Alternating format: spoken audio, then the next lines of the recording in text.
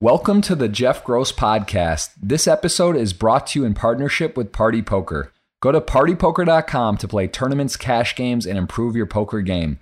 Make sure you subscribe to the podcast to hear all of my future episodes. Jamie, how are you? I couldn't be better, Jeff. I mean, I'm happy to be back on the Flow Show. This is number 2, maybe number 3 even. Two or three on the show. It's a strong 2. You could have, it could even be more. It could be, I think it's 2. I'm almost sure, but someone could fact check this if you think we're on 3, but I think it's a good 2.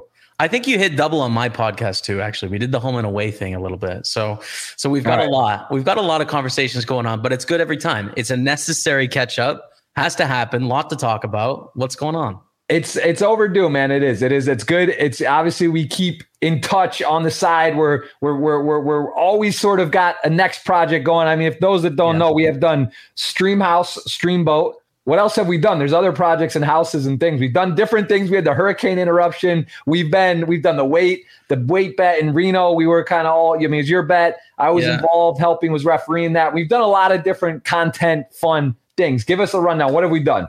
Yeah, we met at EPT Dublin, right? I think EPT Bahamas. Dublin. Originally Bahamas. It was in Bahamas in January. I think their first ever meeting, but then we really kind of like sat down and had a plan in Dublin. Yep. Followed up Bahamas. Then we did the Streamhouse in Montreal. That was like 4.5 years ago now. Yes. You were not yet married at that point. High flying. You popped in.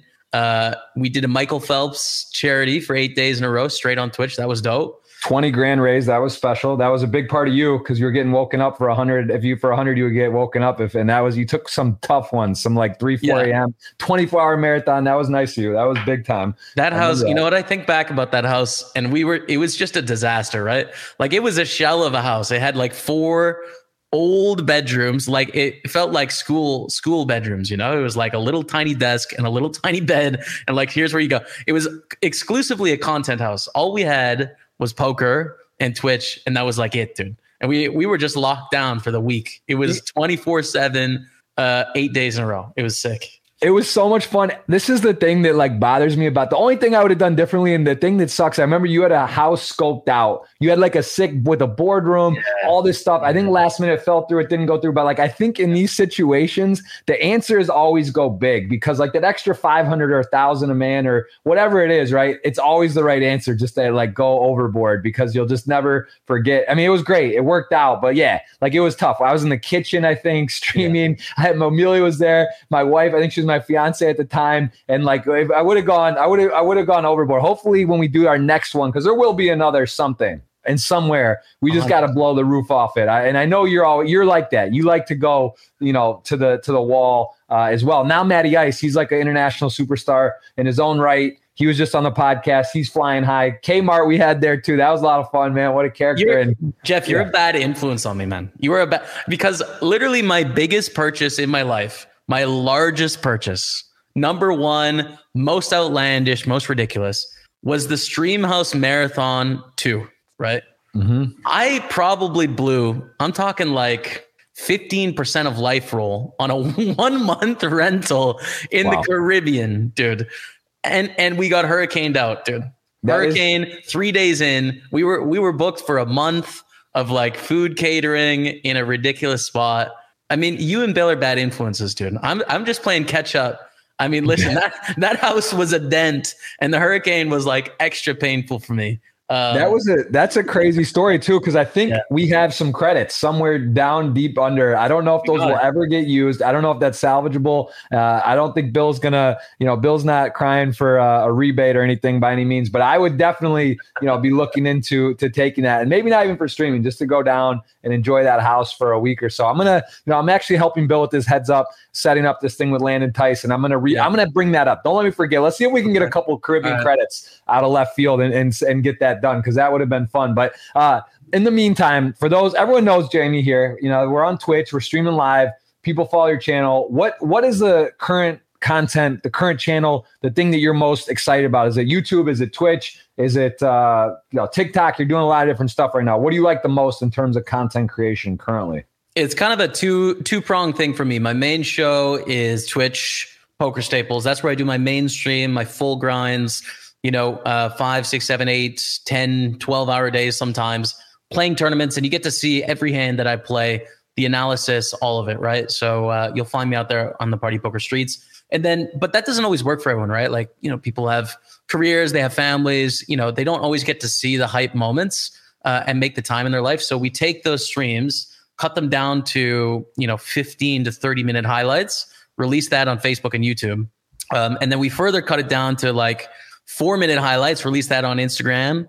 And then we cut it down to little tiny clips and we release those on Instagram and TikTok. So really, whatever kind of commitment, whatever kind of poker fan you are, whether you have a minute a day or whether you have an hour, there's something available for you to check out some poker content, learn a few things, have some fun, and sweat the game. So that's kind of how it works.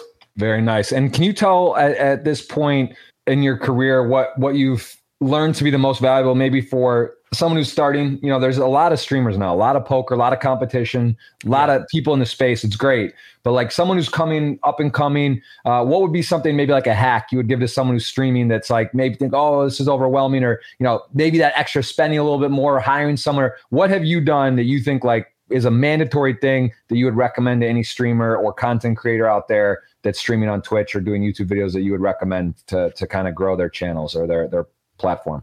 I think you need to lean into the things that make you unique and different. I see so many new streamers and they try and do the same things that everyone else is doing. They show up and they register 6 or 7 tables of the same tournaments that all the other streamers are playing. And then they stream a session and they hope that people are going to come and watch. But like, that's not a recipe for success, right? Because effectively, me and you, the new streamer, are competing. So why are they going to watch you over me? I've been around for 6 years. They know me. We're playing the same tournaments. So like, you have to create a reason as to why people are going to resonate with you. And you could be a better player. You could be more informative, but there's some great, amazing players on Twitch Poker. We know, Jeff, that's a tough game to play. To be the best player on Twitch Poker, well, you're going to have to be pretty damn good.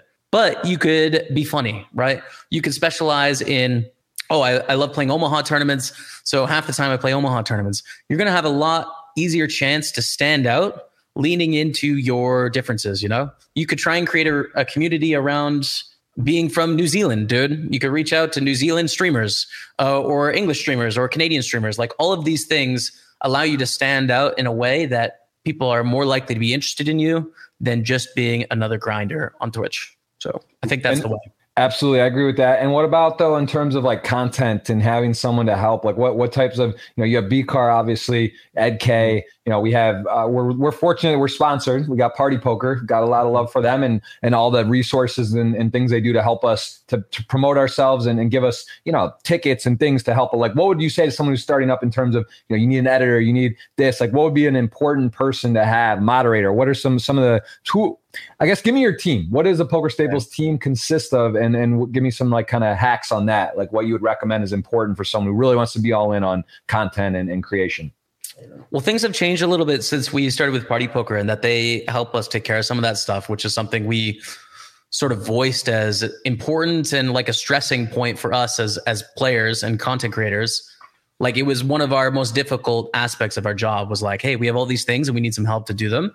So they've stepped up and helped in some regards. But video editor, I think, is big, like being able to take an 8-9 hour stream and instead of it just dying into existence forever and never to be seen again, you can create 20, 30 different pieces of content from that 1 9-hour show. You can get some clips for Instagram, some clips for Twitter, get some videos for YouTube and for Facebook, some small content for TikTok, Snapchat, what have you.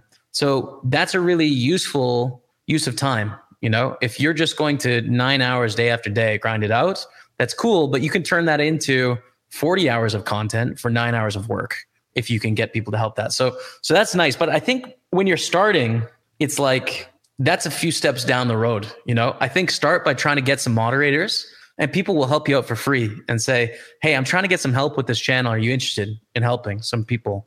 And people are great, dude. Like, if you ask, people will help you, like they'll help you with your social media. They'll help you grab some clips. They'll help you and moderate your channel. I think start there and then grow as you start to make some money, if that's sort of the target of what you're trying to do. For sure. Well, this actually just came up in the chat, and it's something that I have. You actually brought to my attention. I'm on here, and before I forget, I do want to ask you about Any2, because this is something I know you've been working on, you're passionate about. I like it. It works well. I've done some hands. To be honest, I've been sort of MIA on there, so I apologize for those that have subscribed and have said I have answered hands. But could you maybe just give me like a quick rundown on what this is, how it works, and what what utility does this have in the space of poker and tools and engagement? What are some of the things that people can get out of this, and how does it work? The quick and easy way to describe it is Any2 is kind of like OnlyFans for poker hands, dude. It's like individual creators can make content and people can subscribe and access it. Now, instead of naked photos here, we are talking about poker hands, and you can post on Any2 as a content creator. You can post videos, you can post hand reviews and text blog posts, and then also you can review other people's hands. So Any2 is a way that you can get one-on-one access with professionals for like a small monthly fee. And not only that, you can subscribe to like a bunch. So if you're looking for opinions from 5 or 6 pros, you can subscribe, submit your hand, and get feedback from them in regards to like, I like your play, or I didn't like it so much. So it's a way to get access. That's really what Any2 is. Get access to great poker players for a small amount per month, learn from them, and ask them questions. There you go. There you have it. Well, I like it. I've used it. I wish I would have using it more, but I do know that you are a catalyst for this and use it. And I know they made some updates on the software and features too, and how it's presented. And it is cool. Let's real quick run through some of your socials here. Again, on Party Poker, Jamie Staples and I co-manage Party Poker Team Online. So you can take a look at his profile there. He's got Instagram 2. He's one of the only 2 guys that he has the 2. He's got 2 on Twitter, 2 on Instagram. Poker Staples, Jamie Staples. Give him a follow on there, and then of course on Twitter. Which is your which platform do you enjoy to kind of socially? Like if you're scrolling or just sort of wasting time seeing what's happening in the world in content, what do you like more? Twitter, Instagram, or just? I'm on the Twitter, dude. I'm on the Twitter for like wasting time because I like hearing people's thoughts. Right. I saw Marley Cordero tweeted out something about like, if you don't like Twitter, I respect you so much more. For me, it's like, okay, yeah, I get that. You can tap out of the world and just live your life. But to me, I'm really interested in what people think about things and like changing perspectives and current events, what's happening in the world. So like Twitter's my jam, dude. It does work me up sometimes. I get tilted and like I have lots of shower arguments about why I think things are stupid, but I like it, dude. I don't know. It's people. Twitter is people. It's a conversation. It's good.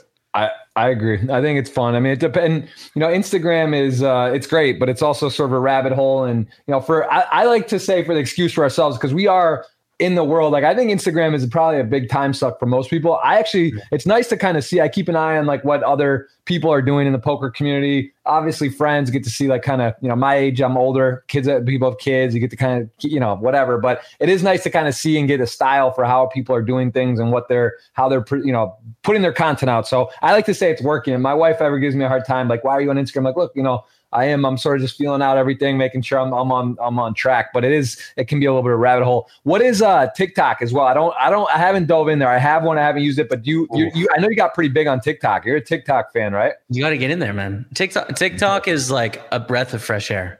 You know how it gets like, I don't know, it can get a little heavy on the other platforms, like Instagram, like you said, it's a curated, like, here's what I want you to think my life is. And sometimes it can actually be that, but like you can make it up. Like there's not a lot of authenticity in Instagram. You know what I mean? TikTok's the conversation, but it gets heavy. It gets hostile. People get angry. TikTok, dude, is just like free flying, funny, relaxed. Like there's no drama. It's just all quite interesting. And I'm talking to like 18 to 25-year-olds on TikTok, which I'm not engaging with them on any other platform, So it's nice to like, I don't know, just feel that like youthful enthusiasm and optimism and excitement for life and just like happiness, because it can get sucked away by people in their 30s and 40s and 50s that don't feel that way, bro. You know what I mean? It's just like that leaves and I don't want to lose it. I'm into it. You want to hold on to that. Yeah. I want to keep flowing, man. I love it.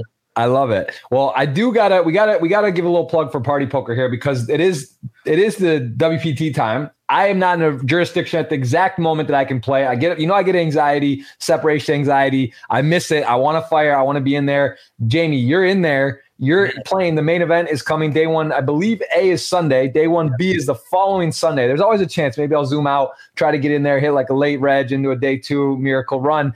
tell me what's your plan for WPT and where can people, are they going to be following you on that journey? Are you playing just the main? Are you playing full schedule? Give me your WPT party poker routine here coming up. Main event for sure. 100%. Main event is like a book it Sunday, day 1A, Sunday, day 1B if I have to.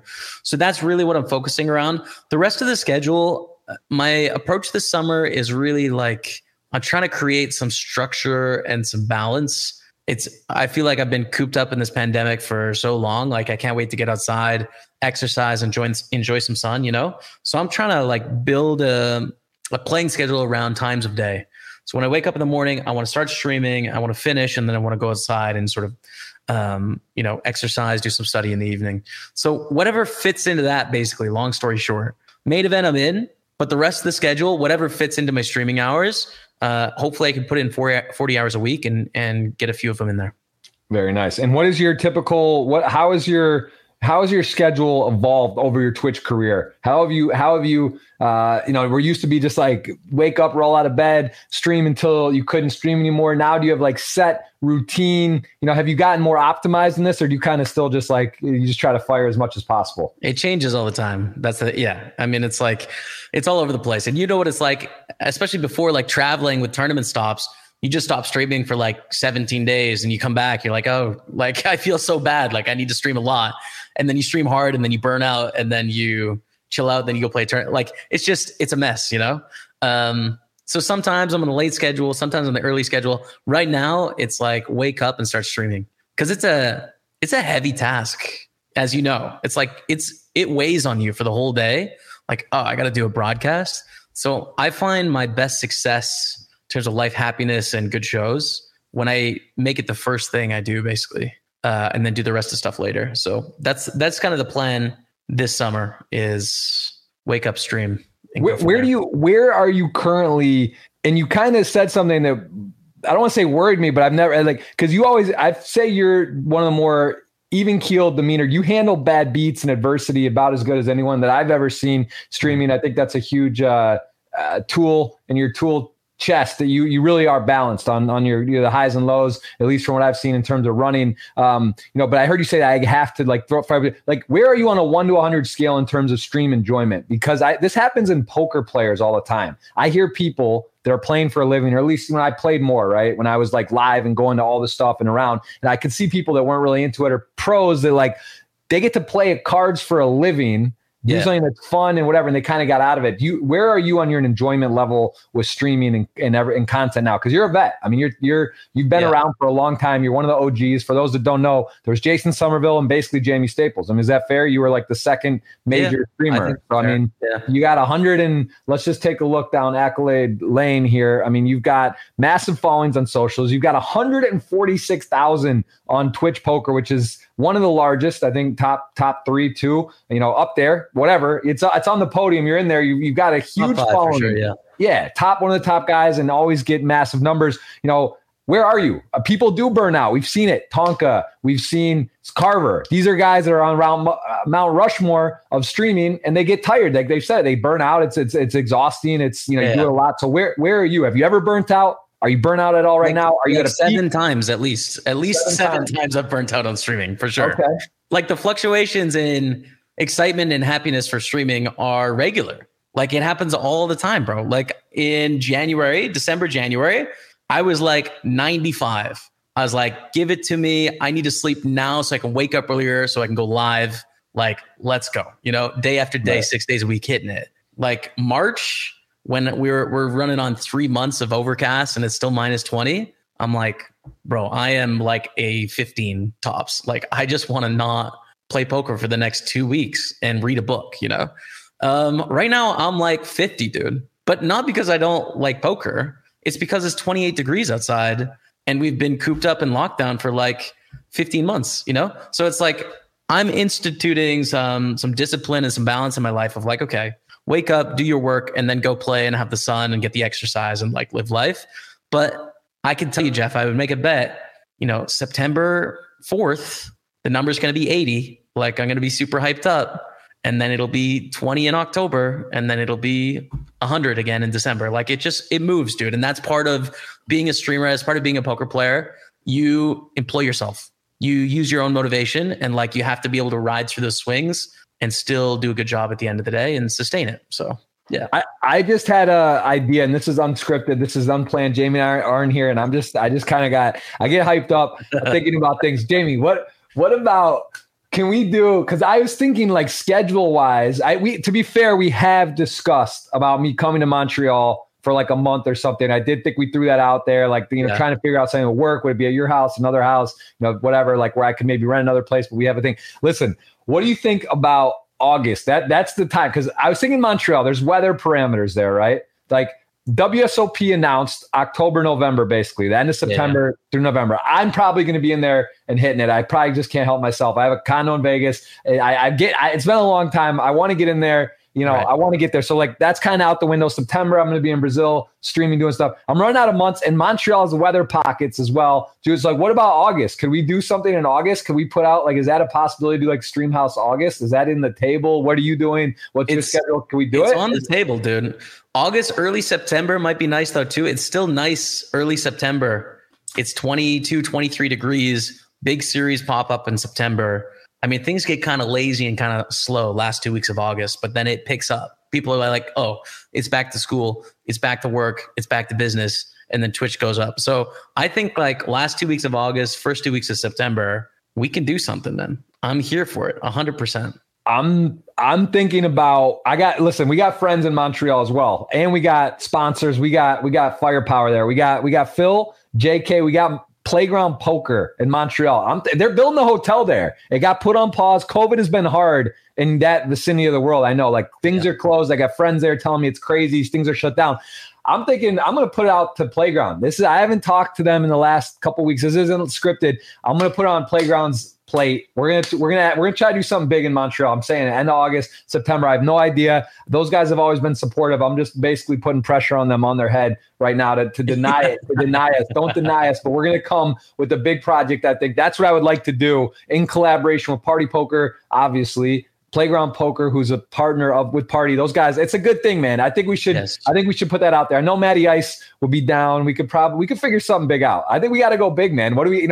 I got a baby. I got you. I'm married. You're engaged. You're gonna have babies hopefully soon too. It gets harder. I'll tell you what. The dream of poker and traveling, doing whatever, whenever, it's harder. I can promise you. So maybe we got to strike, man. I'm putting it out there. August, early September. Let's try to do something major. So I don't know what that means, but are you? I don't have to ask you. I know you'll be in. I'm of course in. I'm 100% in. I'm game. I don't have kids. I don't have mortgages. I'm still a free bird. I mean, we can't do the like travel the world and all live in the house anymore. That ship has sailed. That's dead. That's dead. But we can do this. And it's a thing. I'm here for it. I'm ready. We can do something big. I'm all about it. Let me just say this. I got to say, you personally, and Matt, I was asking him because being your brother is not easy, right? Like, you push the limit. Matt was like he was Poker Staples PA. Let's not forget. That was his Twitch name. He was sort of in the shadow of Jamie Staples. You guys did the weight loss challenge, which was epic. I think I've been in poker a long time. I've been in wagering, prop bets, one of the sickest prop bets of all time. We could I'm not going to get strike copyrighted because this is my own vlog content here, but the weigh-in, right? This is great. Yeah. And they're not going to strike me. So this was great. All-time moment, 150K wager, big bet, big money on the line. You guys hit a big bet. I had some money riding a pretty large wager myself. It was exciting because it came down to even the scale could be off. You knew you were there. You knew you had it, but give me like a little time, dude. What were you thinking at this moment? Like what was the heart rate? Kmart does his heart rate thing on stream. It was high, but I was trying to get my legs from stop moving, dude. My legs were shaking so hard. The number wouldn't lock in because it was such a finicky scale that like any movement, it wouldn't lock. So I was just trying to stay still. and like, Matt, look how big Matt is there, dude. He doesn't even look recognizable. He's huge, dude. Wow. Dude, it was surreal. At that moment, like I had it wasn't registering yet. It was just like we were in the pocket and we had been in the pocket for 365 days. So it's like you're still like in the fight basically at that point. Like my brain had not snapped out of game mode yet. And then like I think both of us recognized it was a big opportunity in the following days, So I was like, okay, we kind of got to make the most of this. So it was crazy, dude. I mean, looking back on it, I can't believe that whole year. Definitely the most hectic year of my life I will ever have.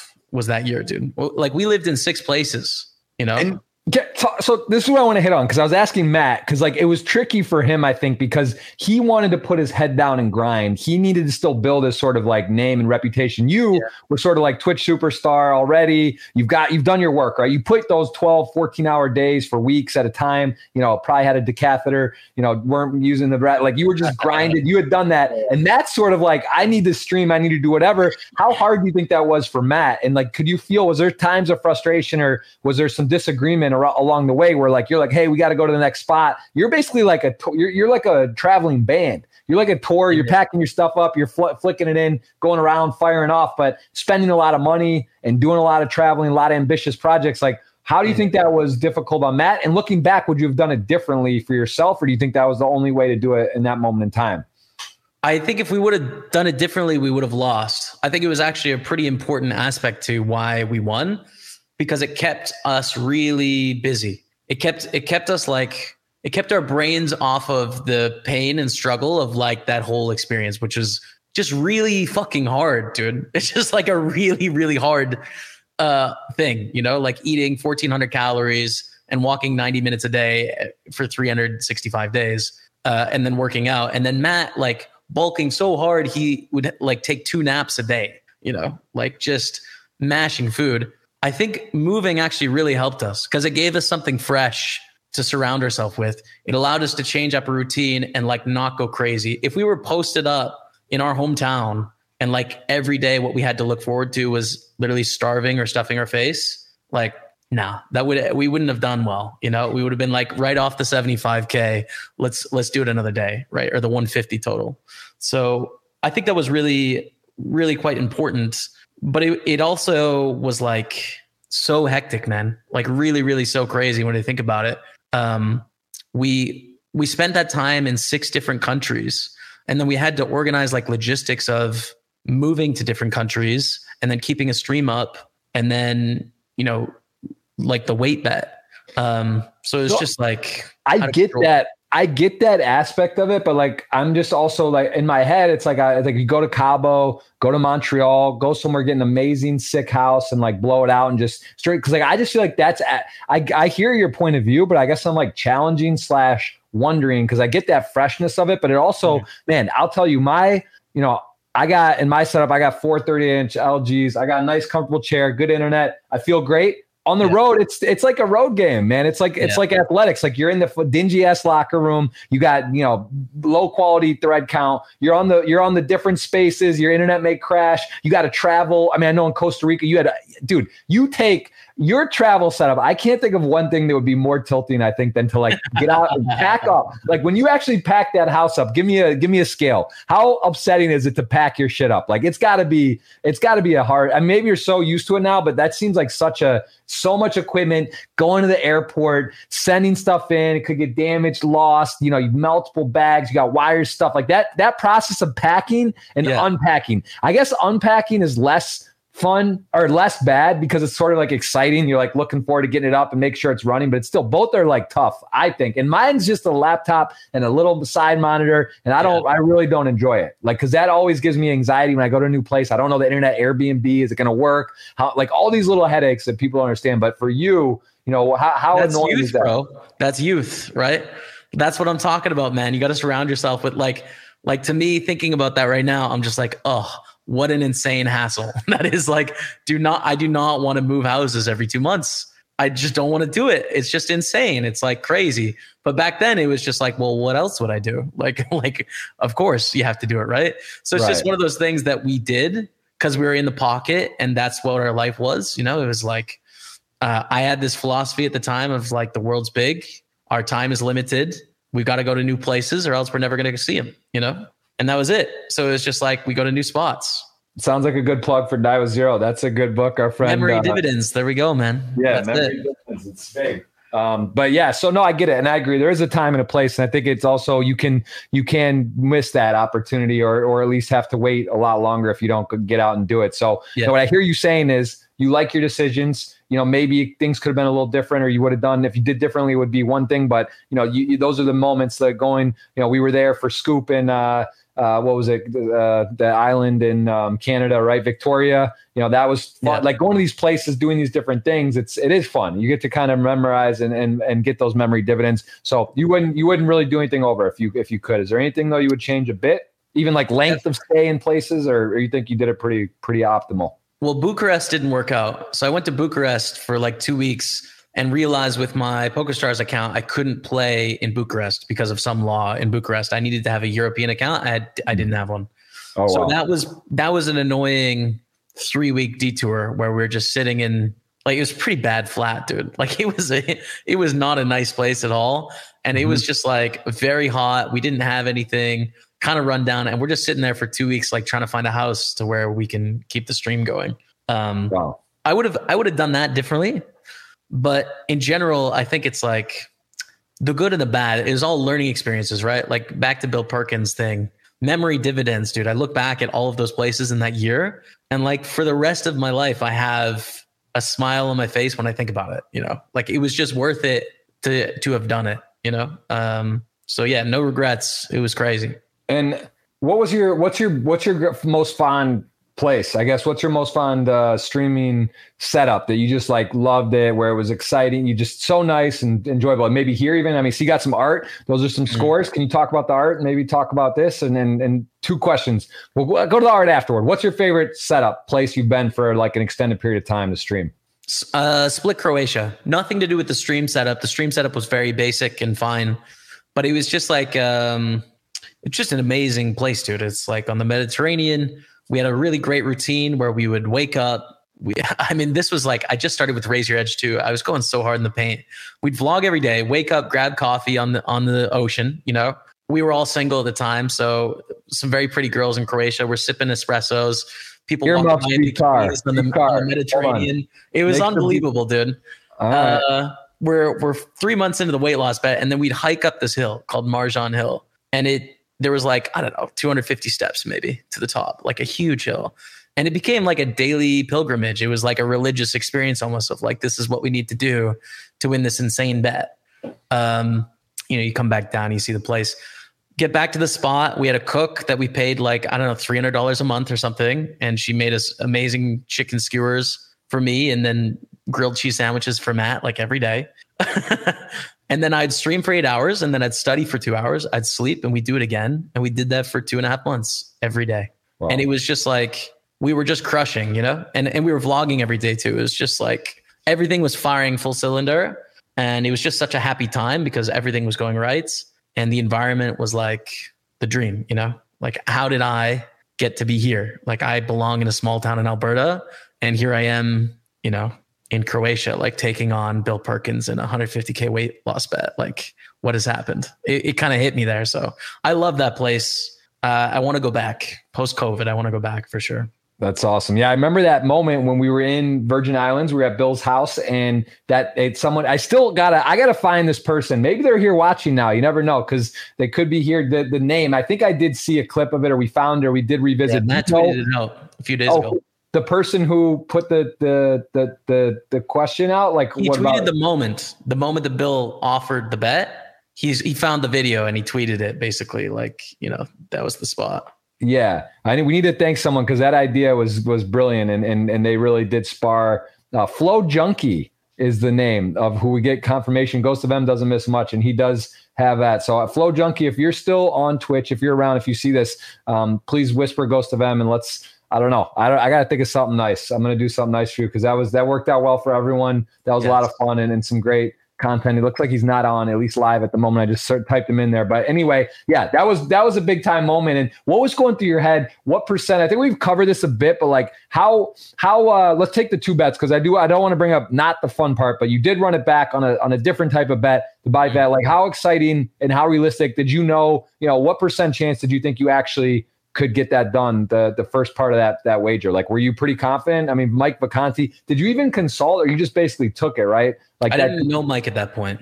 Oh, you didn't even know Mike. Okay. No. So you basically just said the odds are too good, right? Like, whatever, of course. Like, worst case, lose a bit. Yeah. 50-1, but I was pretty certain I could do it. Like, I'd been I had experiences before where I'd gone on sort of like extreme crash diets. And so I'd known that I can drop weight quickly. I'd had that experience. And then 50 to 1 on 2K, like immediately my head, or 3K to 150. My head was immediately like, this is profitable whether we win or not. Like, who cares about the 3K? This is an interesting story for people to follow along with for the whole year. So my head went to like content of like, hey, we can try. It doesn't matter if we win or not. It's a fun thing to try. So like, yeah, book, Insta. Matt was a little bit more reluctant, but then he was like, okay. And that was it. So, and then just again, I don't want to spend a lot of time. We did mention this before. We've covered several things just on the run it back, right? Where Bill, you gave the chance to get the body percent fat. What do you think realistically, what do you think would have been like based on the bet terms, the 50K to 150 in that one? Cause it's a little different, much different odds and situation. What do you think the real odds were? And do you think maybe at that point, I think Matt touched on this on like what was important, where you were at, and just like, what was actually feasible. That one just kind of lost some steam where you just, kind of at some point knew it wasn't going to happen. But what would you have said about that overall? What was your overall sort of feeling on that whole wager? And do you think it was good you took it? Do you think you could have done something differently, or it just wasn't the right place and time and just wasn't going to work out based on, you were streaming a lot and it was much more difficult? What do you think? Yeah. So I don't regret taking it, because I think with the information that I had at the time, it was a reasonable bet to take, like I personally was on top of the world, I was like, we just won the bet. I've got my girlfriend, soon to be fiance. We're hanging out in a city, we did it. It's going crazy. It's in Men's Health, it's on Good Morning America. So I'm confident at this point, obviously, that I can do this. And then my trainer, Mike Vacanti, sort of felt the same way. And he's like, this is definitely physically possible. And you've shown like the work ethic and discipline needed to do this. So I think you can do it. And I was like, well, I think I can too. And then again, my head snapped to content of like, we try and make this happen. And if we do it, it's maybe one of the craziest health things that have ever happened. If two brothers end up getting sub 10% body fat in 2 years, like that's fitness, fame and stardom and endorsements and like huge money on the line, I think. And if it doesn't work, then it's still an interesting story and we try. So it's like, okay, let's take it, let's try. I mean, it ended up not working out in that I don't think I realized the effect that the crazy hamster wheel that we were on, like staying busy and like how much work that first bet was. And then the first half of the second bet was, I didn't really realize the effect that was taking on me, but like it hit me mid-year and it was like, oof. Like, nope, that's a wall. For sure. It was like, I can remember the moment kind of distinctly because we were doing DEXA scans. And so the goal is to get sub 10% body fat, right? And so I went for a scan, I got the number, and I don't know what the percentage was, but it was normal. And then I worked out like 6 days a week. And then I was doing core 3 times a day. This was in Victoria. I went back and the body fat percentage was higher after like a month of work. I couldn't really figure it out. Mike couldn't figure it out. Bill couldn't figure it out. He's like, oh, the scale is wrong, or like it's a wrong reading. But at that point, it was like, that was kind of a shift of like, I couldn't take that news, it was just like too hard. And that was kind of like the moment that the bet was GG in my head. I was like, we were together in Victoria around that time. And I vaguely remember where I started towards the end of Scoop, and we were talking. I think that was where you're kind of like, this one may not be getting done. But anyway, whatever. Legendary stuff. Listen, prop bets, you can't win every one. And again, the one you did is that was the important one. You did it. You got the memories. We have videos to prove it. There's content. There's memories. People still talk about it to this day, and it's all time stuff. All right, let me ask you, where do you see the current state of poker with what's going on? COVID's been crazy for gaming, for poker, for content, for Twitch. Obviously, numbers are up. Things are kind of progressing in a fast way. What is your take of the current landscape? Because we always talk about this too with you and myself. We talk about USA, right? Like if USA comes back online, it's going to be massive. We see Pennsylvania, we see my home state of Michigan. You know, my dad's playing there now on Party Poker in Michigan. Nice. Awesome. Love to see that.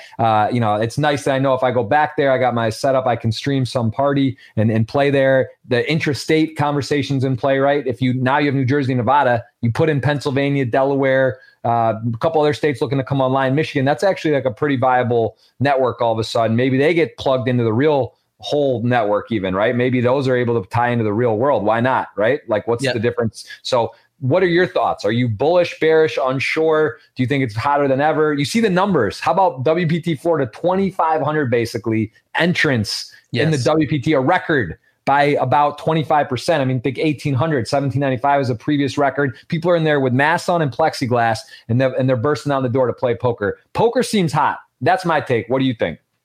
It's a mixed bag for me.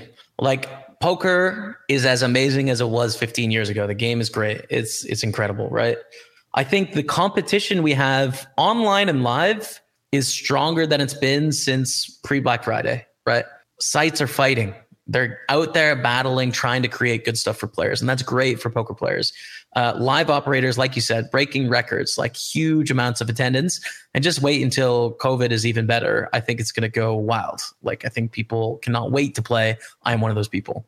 But on the other side, I think regulatory issues in Europe and in Asia and like constant restricting of people to play against each other from around the world is a big problem. And it seems to continually get worse. You know, I see regulation that's coming out in Germany. I see regulation that's coming out in Northern Europe and in the UK. I mean, things that really make it hard for people to play against each other. That is a big problem. And I don't know if there is a solution, because I think a lot of the companies that are operating in poker is a part of their business, right? Their business also contains sportsbook and casino and so poker is usually a smaller part of their business than those other aspects. And from their perspective, why do they need to fight these regulations and fight for poker when they have these much more profitable verticals? So I view that as a pretty big problem, and I hope we can figure it out. The US could lead the way. They may be the opportunity if we experience sort of a interstate, close to nationwide poker in the USA. Culturally, that could have a big effect on the rest of the world. But it is getting more restrictive in Europe, and that's a problem, I think. Yeah, again, it sort of just seems like nothing quite comes together perfectly. It's just sort of like every time there's a tick the right direction, it goes two steps back. Even like Party Poker, it's unfortunate it had to pull out of Poland. I believe Costa Rica, a lot of the market share, and Party's thriving. Big software updates, all kinds of great news for Party Poker. The app is unbelievable. It is. I know, like, I played on a lot of apps, a lot of software. It's got the best app, which is really nice to be able to play online. And then all of a sudden, then this happens, or there's the limit on deposits, or this or that. It just seems like it's always kind of like not all lining up, and hopefully it will. And I think I think it's a good chance that we haven't seen that the largest influx and peak in poker. But of course, it's still a sweat. It's still hard to know. But a lot of U.S. tax states are looking for revenue and taxes with COVID and online. It's a big proving. Like, all of a sudden, casinos are down, Vegas goes down. Stuff is kind of gets affected, and this is definitely a solution. I think one of the ways that people see that revenue could be done. It's also kind of crazy that daily fantasy is legal in almost all the states, but like poker isn't, right? It makes no sense. Like, how come you can play daily fantasy, but you can't control poker? And actually US has legalized sports gambling at a federal level, which is massive news, because now it's up to state by state. That was like a huge deal. And I think a lot of poker is going to piggyback on the upcoming year or two. So we'll see. The thing is, as well, is I think poker needs to get off of, it needs to avoid being grouped in with the rest of casino. Right. Because that is where all of the problems come from a regulatory perspective of, like, the social harms that come from casino are real. And in poker, they're a lot less, like the dangers of someone becoming a problem gambler in slot machines as opposed to at a poker table. Those are very different things. And yet they're regulated in the same way. And that's a problem for us, and that we get the short end of the stick all the time when the risk doesn't match the protections. So we need to piggyback on these other laws that make more money for businesses that are pushing them through Congress, right? But then also we need to avoid and get away from them because they tarnish our game and the name. So it's a really big problem. And the financial incentives aren't aligned from my perspective, in that the big businesses and the big companies that are pushing this forward aren't fighting for the good of poker. They're fighting for bottom line profits, as they should. So how do we fix that problem? I feel like we need a maverick, right? We need a big business, big dollar maverick to take the problem by the horns and push it forward. I don't have enough money or enough ability to be that person, but hopefully someone is there that can make that happen. For sure. No, I mean, we're again saying the same thing. I think we see pretty much the same thing that's going on, and it's going to be interesting how it all kind of shakes out. And again, the competition is huge. Like we said, we were with PokerStars. We left. Kevin Martin left. Some other people left that were, Stars had a monopoly on Twitch, on streaming, on whatever. And now, Party Poker forms Team Online. You see 888 making moves. GG is thriving and popping. There's ACR. There's like legitimately a bunch of with ACRs too. There's like 6-7 sites that are legitimately have people that they are pushing content, putting guarantees, and there's something for everyone, right? Like even Party, you could say, well, it doesn't have, look at they have what is it, $3 million guaranteed WPT. I'm just looking at the schedule here, day 1A on Sunday. What is it? 3 million. 3 million guarantee. Yeah. 3 million guaranteed online tournament. That's massive. But on a daily basis on Party Poker, for example, there's a lot of $125, $200, 77 daily legends. There is stuff that you can play. And listen, it's nice to have an option. You want to play on some other sites. Maybe there's bigger guarantees on a weekday or bigger buy-ins, but there's something for everyone. It's kind of fun to play a 200 turbo or a $100 knockout or a gladiator that takes 2, 3, 5, 6 hours, not a 12-hour or 2-day tournament. So it's kind of cool for a poker player that if there are multi-table tournaments, that you have different options and different formats to play now. And the competition is huge because now there is no monopoly. They it's just better for everyone. So it's really, I think it's been the last 2-3 years we've seen a big shift in that. And also a reason why I think poker is growing is because of the content creators. Because all the people are streaming on Twitch, putting out YouTube content, yourself, Matt, Lex, Finton, Spraggy, Tonka, like all these guys, Pav, I can name 20, 30 streamers at Cordy B that have like a actual production line of content, which is great to show the game, show people how that it is a skill game, that it's fun, that you can work on your game. I can name 30 people, right, that are off the top of my head that are doing a lot and that are really putting a big effort in. So yeah, I think the industry is in great shape. I think it's becoming less of negative connotations in poker, and I think it's really fun to be a part of right now. And let's go to the art. I got to segue into art. What's going on with the art? You get tell people the deal. You after certain scores on stream, you buy art. So what do you got there? What do those scores represent, and what is that about? Yeah, so it's a 5K or more score for a piece of art. Subject to change. If we hit too many scores at once, it's like, whoa, we're spending a bit too much on art. Like, slow down. So these are a few pieces behind me. This one here I've had since Calgary, so 5 years. Inga is their name. It is he, she. It might be a goat. It's really tough to tell. An absolute classic. We got Pablo back there.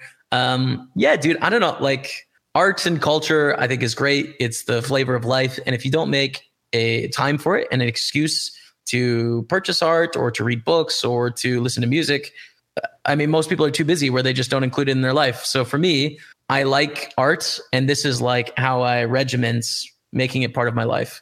I tie it into poker because we don't get trophies for winning online poker tournaments. We don't get any recognition except for dollars in our bank account. And that means a little bit less over time, I think. So why not have some art to commemorate like moments of success?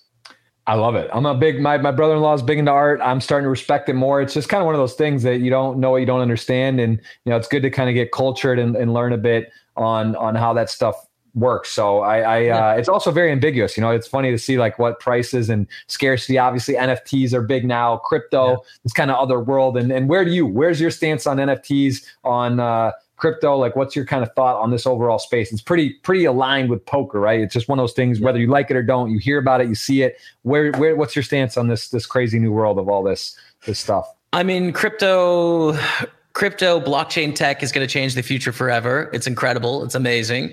I don't know how it's going to shake out in terms of what projects or use cases end up becoming part of our daily life, but I think that Bitcoin will almost certainly be like the long-term store of value.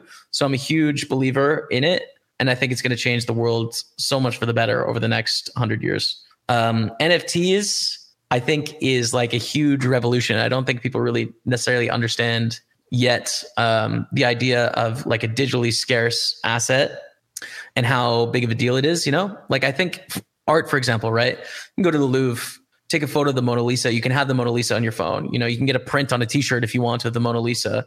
You could have, you know, a master painter paint the Mona Lisa, and unless you were trained, you wouldn't tell the difference between the two.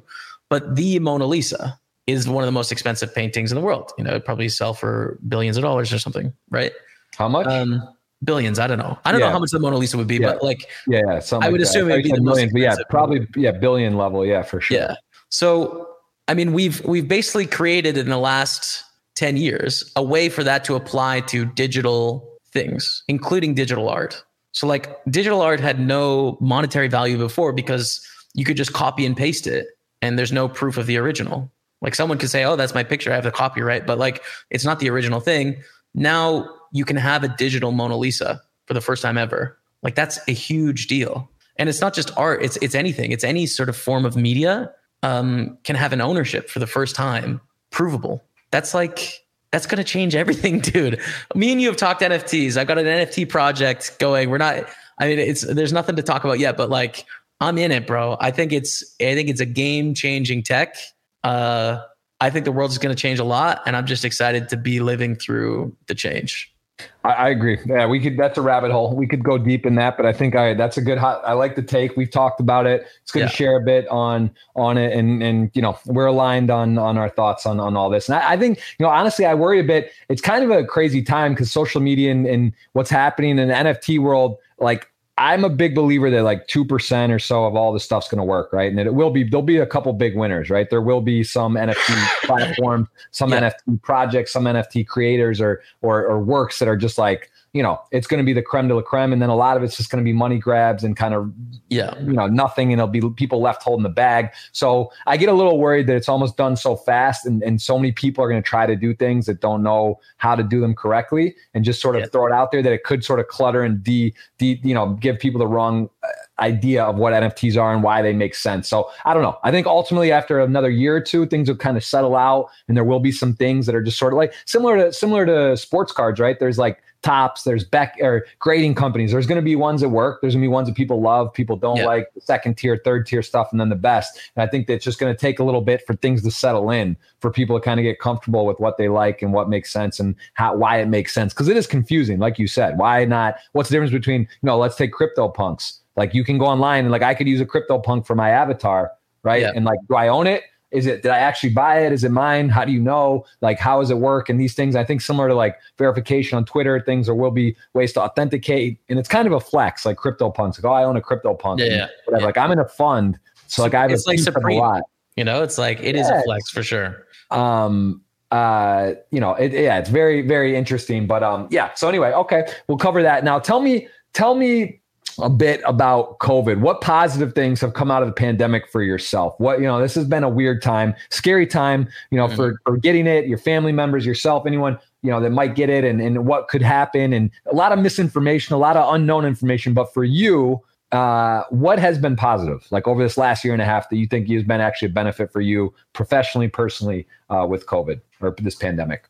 I think it forced me to work on myself in a way that I hadn't before. So I would say like my mental health and sort of the way that I operate, coming to understand myself, like that's something that kind of talking about the first bets, like I was just always busy. So I never had a moment to kind of stop and sit in it and sort of understand what's happening, what's going on. And COVID sort of forced that upon me and everyone else. So I think I've come out the other side with like a lot better understanding of who I am and what makes me tick and what motivates me and what frustrates me and allows me to just operate in the world in a better way. Some of that might be age too, but it's just like, I don't know. Sometimes I just feel like looking back that I was a bit of a headless chicken, like running around, like just going without sort of considering like, do I want to go or what's the effects of going or like, like not understanding that, just going. And I've kind of been able to, I think, escape that trap and consider things a little bit more thoroughly from COVID and being inside and having to address like a terrifying and deadly pandemic, that we've all had to deal with. It's like, it's forced me to think and to work on it. So yeah, I would say that's good. And in terms of organization, I love Trello. I wish I need to find the owner. I want to have a beer with them and thank them. That's just like the thing I love the most. It really gives me joy, like how like organizationally that helps me with so many areas of my life. Do you have any hacks or things that are just like you love and you do? And because we talk about this, and it is overwhelming. Streaming, you get kind of like 10, 12 hours, 8 hours, you get off, there's messages, you got to catch up, you do giveaways, whatever. And then there's life, there's emails, there's other opportunities, there's, things that you're passionate about, there's other projects. Like, have you gotten any better systems in place? And this is something we have talked about, organization. And it just kind of one of those things that seems like it's hard to get ahead and organize, because it's always something new. There's always a series going on. There's always a stream. There's always a live event or something you may want to go to. Like, how do you kind of find to get ahead and organize? And have you gotten any new tricks or things you think work for yourself in the last year or so during the pandemic? Maybe you've had a chance to do. So I have an assistant who is also my mother. My mom is retired, so I employed her sort of as like a retirement job to help me with some of the things that I'm not so good at, like organizing logistics of moving countries. Like she booked the plane tickets and figured out how to get suitcases and transfers from the airport and like all that stuff that is heavy on me. So outsourcing some of the stuff that is difficult so that I don't have to think about it anymore helps keep things organized, because it's just gone from your head. And then the second part, I think, is actually a change in mindset, which is it used to cause me a lot of stress and anxiety, all of the things to keep track of, because at a certain point, too much comes in to where you're going to miss stuff. Like, that's a really interesting change, because before I was a streamer, you could respond to everyone that talked to you, every single person. Someone messaged you on Facebook, you would respond to them if you wanted to. At a certain point, it becomes too much to where you can't, like, you have to ignore some people because it becomes too much and you don't have any control over your life. And so that's really nerve wracking, because you don't want to be rude to those people or like ignore them, but you need to have some semblance of normality. So I just don't let that bother me anymore. Like, I just miss emails sometimes. I miss messages, and like, I'm okay with it because it is my life. And like some part of my life has to be for me as opposed to for other people. And it's just part of the gig. Like, you can't catch it all. You can't talk to everyone. You can't catch everything. You're going to miss some things. Some people are going to be, feel like you're rude because you didn't respond to their message, but it's just like, you can't do it, man. It's impossible. Isn't it kind of funny? Like, I don't know about you, but when I started originally kind of in poker and content and just in general, like streaming or whatever, if I ever was on, you've been on some shows, some poker shows, you've done obviously thousands and thousands of hours of streaming. Do you like, is it kind of funny now? Cause I doubt you go back and really ever watch your stream or watch a YouTube video you do. And it's like so cool and fun to sort of do content, whatever. And like, just to the point where you just love it, but you're not really like looking. Like, I don't find myself ever go back and like watch a stream, maybe a clip or a moment or something, but like, I don't actually go back or look at, if I'm on a TV poker show, like I don't even watch the show. Like, I've played high stakes cash flow. I've never, like, I won't even go back and watch it. I haven't seen it, bro. Yeah. Same thing. Monte Carlo, Poker Night America. I haven't seen a hand from the shows. Like, I have no idea what happened. Which is kind of funny, right? Cause like kind of the goal originally is like, oh, I want to be on TV and like, that's fun. Like, it'll be cool to be on a show. But then once you kind of do it and like, it becomes like, same thing. I don't watch a lot of people who I love their content. I love a lot of streamers, but I'm busy. I'm not watching your stream on a daily basis, or Matt's or Lex or whoever. Right. So it's kind of funny though, in a way. Is it kind of weird to think like that? Like, oh, look, Mom, or like, I want to be on TV. I want to be in there. And now it's almost like, it's so just mundane. Like, it's just like regular. You don't think about it. Is that kind of weird to look at yourself now and realize that, or do you just not even think about it? No, it's bizarre, bro. Because it, like, the transition is so smooth.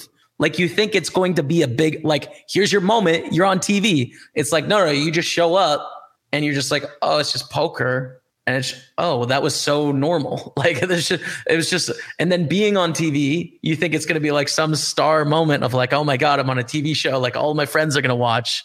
Like, no, bro. Like, it's not. It's just life. So yeah, I think it's very underwhelming. 18-year-old me would have been incredibly disappointing.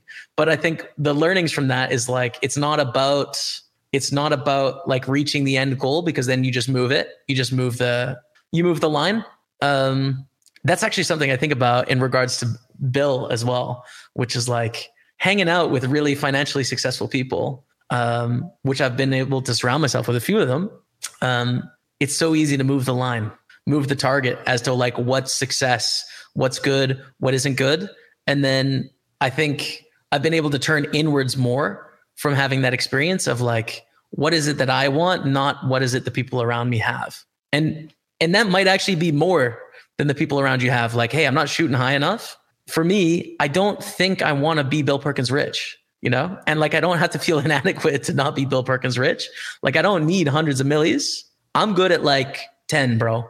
You know, like 10, cool. But they say it's never enough. But like, what does that mean? At 10 million, you just like fade away out of content? You do anything differently, or that you're just like happy and like you can live the life you want to live? And like, what changes? You get 10 million cash in the bank. Yeah. What changes for Jamie Staples tomorrow?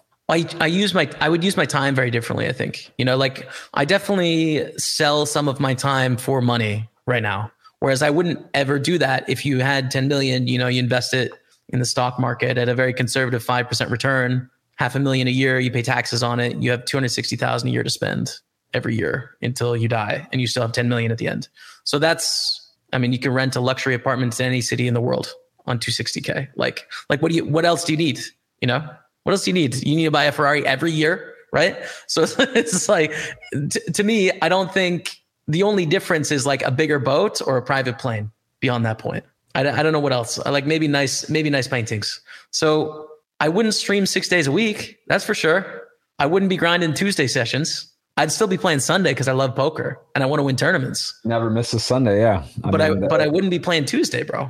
You know, it's interesting. It's such an interesting dynamic. Honestly, like it's so funny because for me personally, you know, I look at, like, I feel like I'm in one of the more unique spots in poker, in history of poker, because like I'm sort of right in the middle. I got like the Matt Staples, the Landon Tices and guys that I know, you know, 18, 19, 20-year-old, 21 that I'm friends with. And I see them kind of coming up in their grind. And then I see, you know, the Bill Perkins that are in their early 50s, Helmuth, Esfandiari. Like, so I kind of am like the middle of like the guys that like poker's been around and then like the up and comers. So I kind of get a little taste of like all of it. And it's interesting because I think a lot of in general in life too, but just like poker speaking, part of it is the grind, right? It really is about like the ride, because like at some point you get comfortable where you're like, all right, I have a house, like I have like my checklist of things that are mandatory in order, and sort of like, because like I remember when I was playing 1-2 at like Casino Windsor, now Caesars Windsor, and like it was just like, you know, I didn't know if I was going to play poker for a living. Like, I didn't know what was going on. It was like, I got, you know, a couple grand. I'm in there playing 1-2 with $200. You know, I'm at home for summer in college. Like, I got no clue. Am I going to be mowing lawns like for during the summers, or like I never had a job. I just like tried poker and it like worked, and that kind of made it happen. But like, that's part of the fun, is like when you're traveling the world and you got like, you don't know, like you could go bust, you could not, you know, that's all part of, like at a certain point, you know, I miss, like, I can't, there's not been a time where I just go into a poker game or casino for fun. Like, not saying that like I couldn't, but like, again, I have a child. I stream. I do this. I that. I play in a high, you know, PLO game that's like real and whatever. And it's like, at some point that's just like going there, and like that session that matters. Like if I win or lose 500, like is like a big deal to what's happening. I got my little sheet, and I'm keeping track every session. I mean, that's part of the most fun, right? And then at some point, like you said, like, then you start streaming, or you put your head down, and there's times where you're at a 15 out of 100 in enjoyment or grinding. And it's sort of like you're saying about time. So it's just interesting, the journey. I just like want to tell people in poker in general, like, enjoy that, right? Enjoy that part where you're like really getting to grind and hustle and putting those 36-hour, 20-hour sessions, and you know, your every card turn matters, a river. You know, it's just different stages. But I don't know. It's a long-winded way of saying I think part of the battle and part of the fun is that grind. And I don't think really the number is exactly the answer, whether it's 1 million, 10 million, 20 million, 100 million. You know, the point is the time, right? And I think that's, again, Bill, shout out to him, that Die with Zero, sort of being able to take your time. I think Steve Jobs, right? He was one, he made some really powerful statements about life and what's worth. And like, you don't know if you could get this, something could happen tomorrow. You get sick, who knows? Yeah. You want to make sure you are enjoying and taking time for things that really matter along the way, because like at some point it won't matter. Like, hopefully the money, and it just doesn't. Sure. So it's like, you got to have a balance. At the same time, that formula is tricky because like in your mind, it should be gradual though. That's the thing, bro. Yeah. Like first 2 years on Twitch, I mean, nightmares fuel. Like just it was just like I would wake up a minute before my alarm and I would jump out of bed. That's how wired I was of like, I need to stream, because it was like an opportunity to like make something of my life, and I knew it. I was like, this is my chance to do what I want to do. Right. But it's like the amount of work, I didn't have any time for myself. I did 0 things for myself for 2 years. Like I didn't watch any shows I liked. Right. I didn't like read up, like I didn't make any friends, nothing, dude. It was all in service of like acquiring the financial freedom to get the life that I wanted to have. Right. All of it. And now it's like, I'm at a point 10 years into my poker career, 6 years into streaming, where I'm like, I need to transition a little bit away from everything in pursuit of like a financial and broadly success dream into like, I need to do some things for myself, for like me, not in service of anyone else or like how people think about me, but like what I want to do with my own time in my life. And that it needs to be gradual. So that's what I'm saying with money, dude. If I hit that 10 million number, and I'm not saying it's 10 million, but if it is, then I would do a lot of things for myself, almost everything for myself. And then I'd work on meaningful things for other people that I was passionate about. I wouldn't do anything in pursuit of the dollars, which is a factor in like, I think 99% of people's lives. Cause I mean, it's a big deal. Money's important.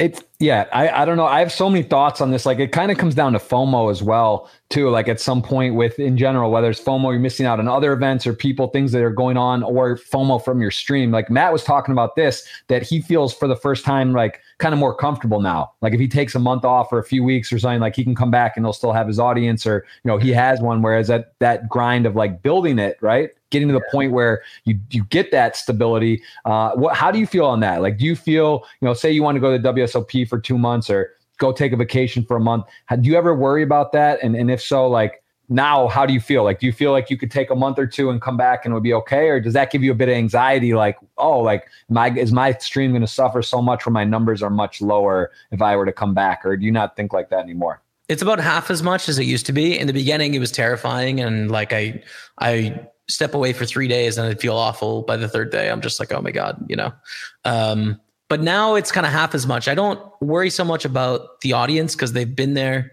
for 7 years and they come back. And like, I've had the experience of coming back with a smaller viewership and then being able to build it up again over 3 weeks of working hard. And then it's big again. And it's like, okay, so people are here for it kind of no matter what. I do worry about like my other responsibilities in regards to my partnerships, sponsorships, things like that. I still feel pressure in that regard, in that I want to put my best foot forward for any company I'm working alongside or working with.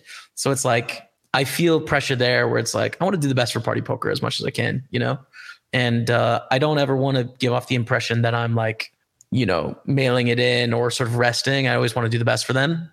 So I always feel that pressure. I know you do as well. It's just like natural with being a sponsored player, but the audience I'm cool with. I think they've shown up time and again and they support me whether I take some time off or not.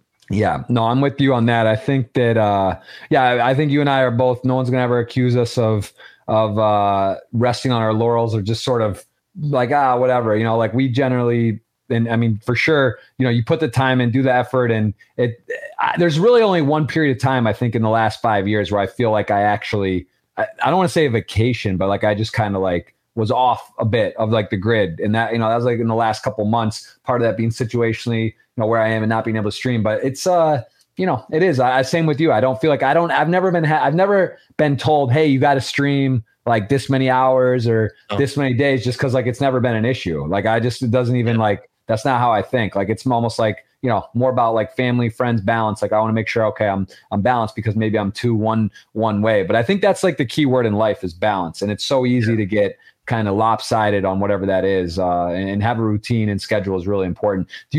What's your typical routine right now with COVID and just in general? Let's just take the next few weeks. Do you have a set streaming schedule at the moment, or not in the current state of things? Well, I'm not really like obsessive about a daily schedule or anything. I used to try that and it never worked because it would just rotate all the time. So I have like a bunch of things I'm enjoying doing, getting outside and exercising as much as I can, really enjoying that. You can probably see I'm in Canada, but I'm like very tan. It looks like it's like mid-August. Like, no, I've just been walking all over the place. So that I'm enjoying. I'm reading a lot of books. I'm really into reading right now and just loving it. Play a little bit of video games, some Valorant, play with Matt. Jeff, I think you should try Valorant, dude. It would be fun. I would love to play a game of Valorant with you. And then, of course, it sounds fun, but I've heard that it's a lot. It's a first-person shooter. It's good, man. It's good. Yeah. Spend time with Rebecca, of course. You know, we chat, hang out, talk, whatever, and study poker, do some business stuff, and stream and sleep. That's my whole life. That's what I do at the moment.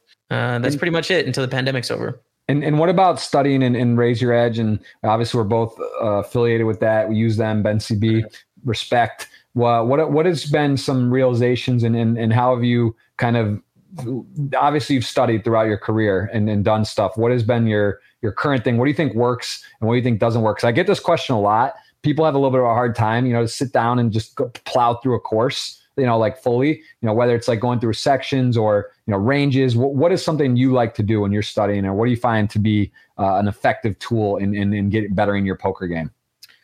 I'm really diverse with it. So sometimes I'll do solver work where you basically ask a machine a question, given a set of variables, and you get an answer, right? And I think that's really hardcore, like in-depth, heavy thinking stuff. Sometimes I'll watch a video. Sometimes I'll use a range viewer, like with Raise Your Edge and Paired, and I'll go through sort of like pre-flop ranges and 3-bet ranges. And sometimes I'll talk with friends. Sometimes I'll watch my own stream and sort of pick out where I think I'm making mistakes. I mean, there's so many different sources and ways to learn, and I think they're all pretty valid. There's only one perspective that I really have a problem with, which is that, whoa, bro, woo, what's going on in your chat, man?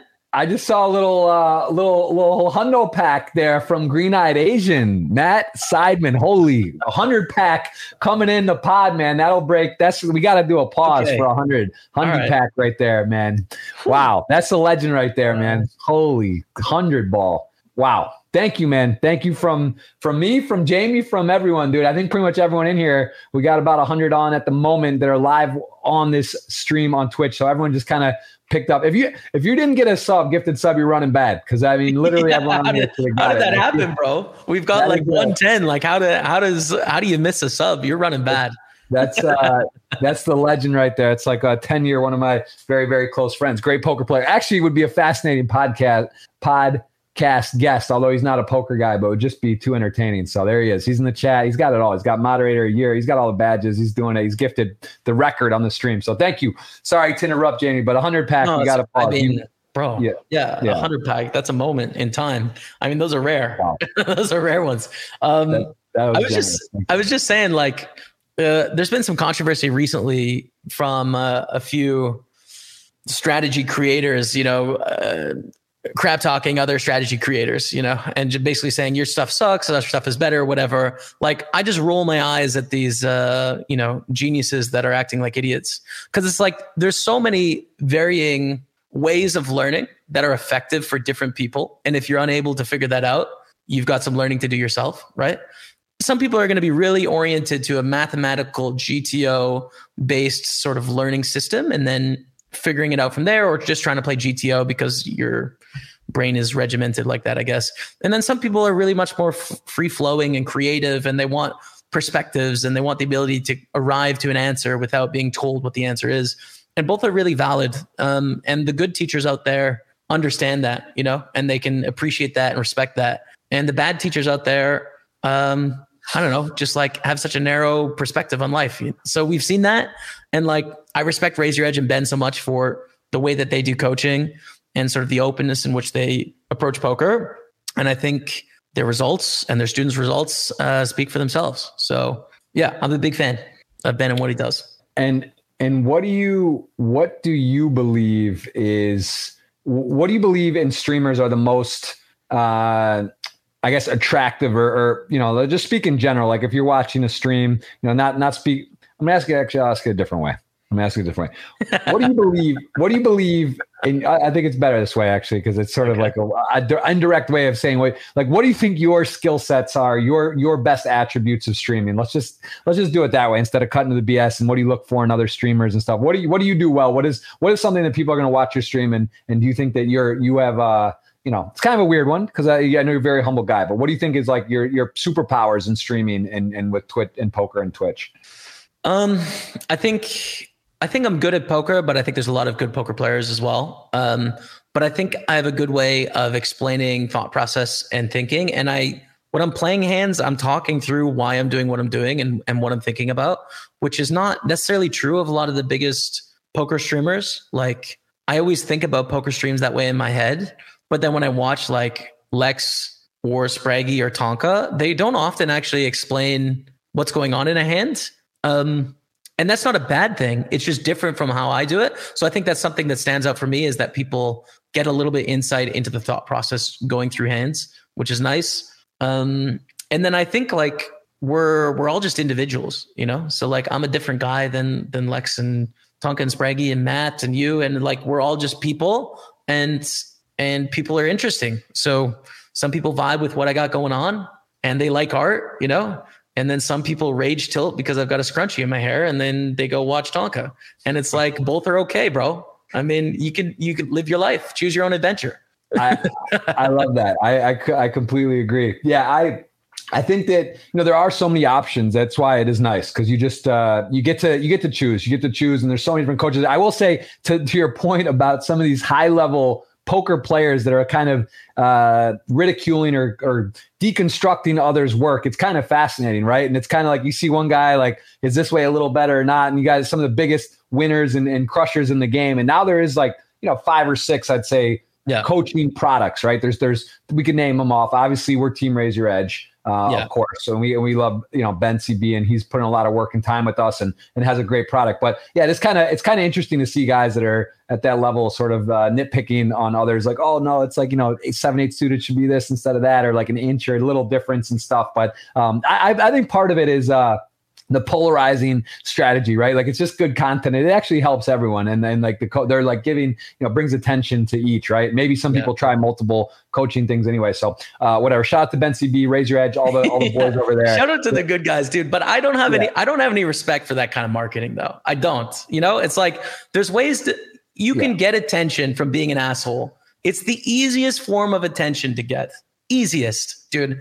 Like it's easy to get eyeballs because negativity just breeds people jumping on it, So like if your interactions in the world are tearing other people down to big yourself up, it's just like soulless, dude. It takes no courage. It takes no effort. It's not interesting. It's like you're contributing to the world a negative perspective on someone else. You're tearing down the world to big yourself up. There's nothing admirable or interesting about it to me. It's just like the oldest, most played out trope, and idiots fall for it and love it. But it's just like, it's bullshit, bro. It sucks. Right. I hate people like that. They're the worst. Right. Yeah. I'm with you. Yeah. It's sort of 101 textbook. And I think the lowest hanging fruit and just kind of not, it's sort of, it's whatever. It's a little bit bush league. All right. Tell me, what is your most exciting moment on stream? You've had some big scores, you've had some big runs. What is your favorite memory of actually streaming a particular stream, a particular hand, straight flush, royal flush, crazy? It could be a score. What is your most memorable streaming moment? Well, the weight loss bet weigh-in was on the stream. So that's got to be the most famous moment, I'd say. I think a second one that stands out for sure is just in the fall, I had like 15,000 viewers, something like that, 15 or 14,000 viewers. As I was down to 19 in the 5K millions online, it was 900,000 for the win. I mean, a lot of people there, bro. And it was hype. I mean, it was a career defining opportunity. I felt a little bit short, unfortunately, for 35K. It's still a little bit painful, but that was a moment, like that was a real opportunity. Last one, I'd say the day I signed my first sponsorship. So a lot of people at the time were watching my stream from within the company. I was like the first Twitch signing, or I guess the second Twitch signing after Jason Summer. But anyways, and I won the big 109 on that day, which was like the biggest tournaments on the schedule. So I won the biggest tournament on the schedule for like 20K, and the stream was just going bananas on the day of my signing. So like all of my bosses and like everyone was there, and it was just like one of the hypest moments. Wow. That's pretty special. And that's crazy to put in perspective. What year was that? 15, 16? That would have been 15, dude. So April 15.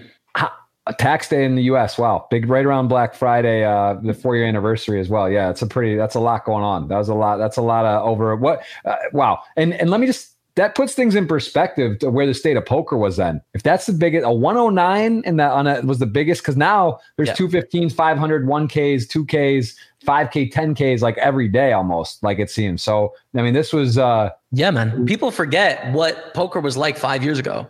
It was way different, bro. Literally the biggest tournament on the schedule on all the sites was the big 109, 20K guaranteed. There was an afternoon 162 on Stars, and it was smaller because it didn't have enough players to reach the 109, right? And there was no bounties. There was no bounty hunters. Like the world was different. On a Sunday, let's talk Sunday schedule. This will blow your mind if you're a new poker player, right? The biggest tournament on the Sunday was the 215 Sunday Million.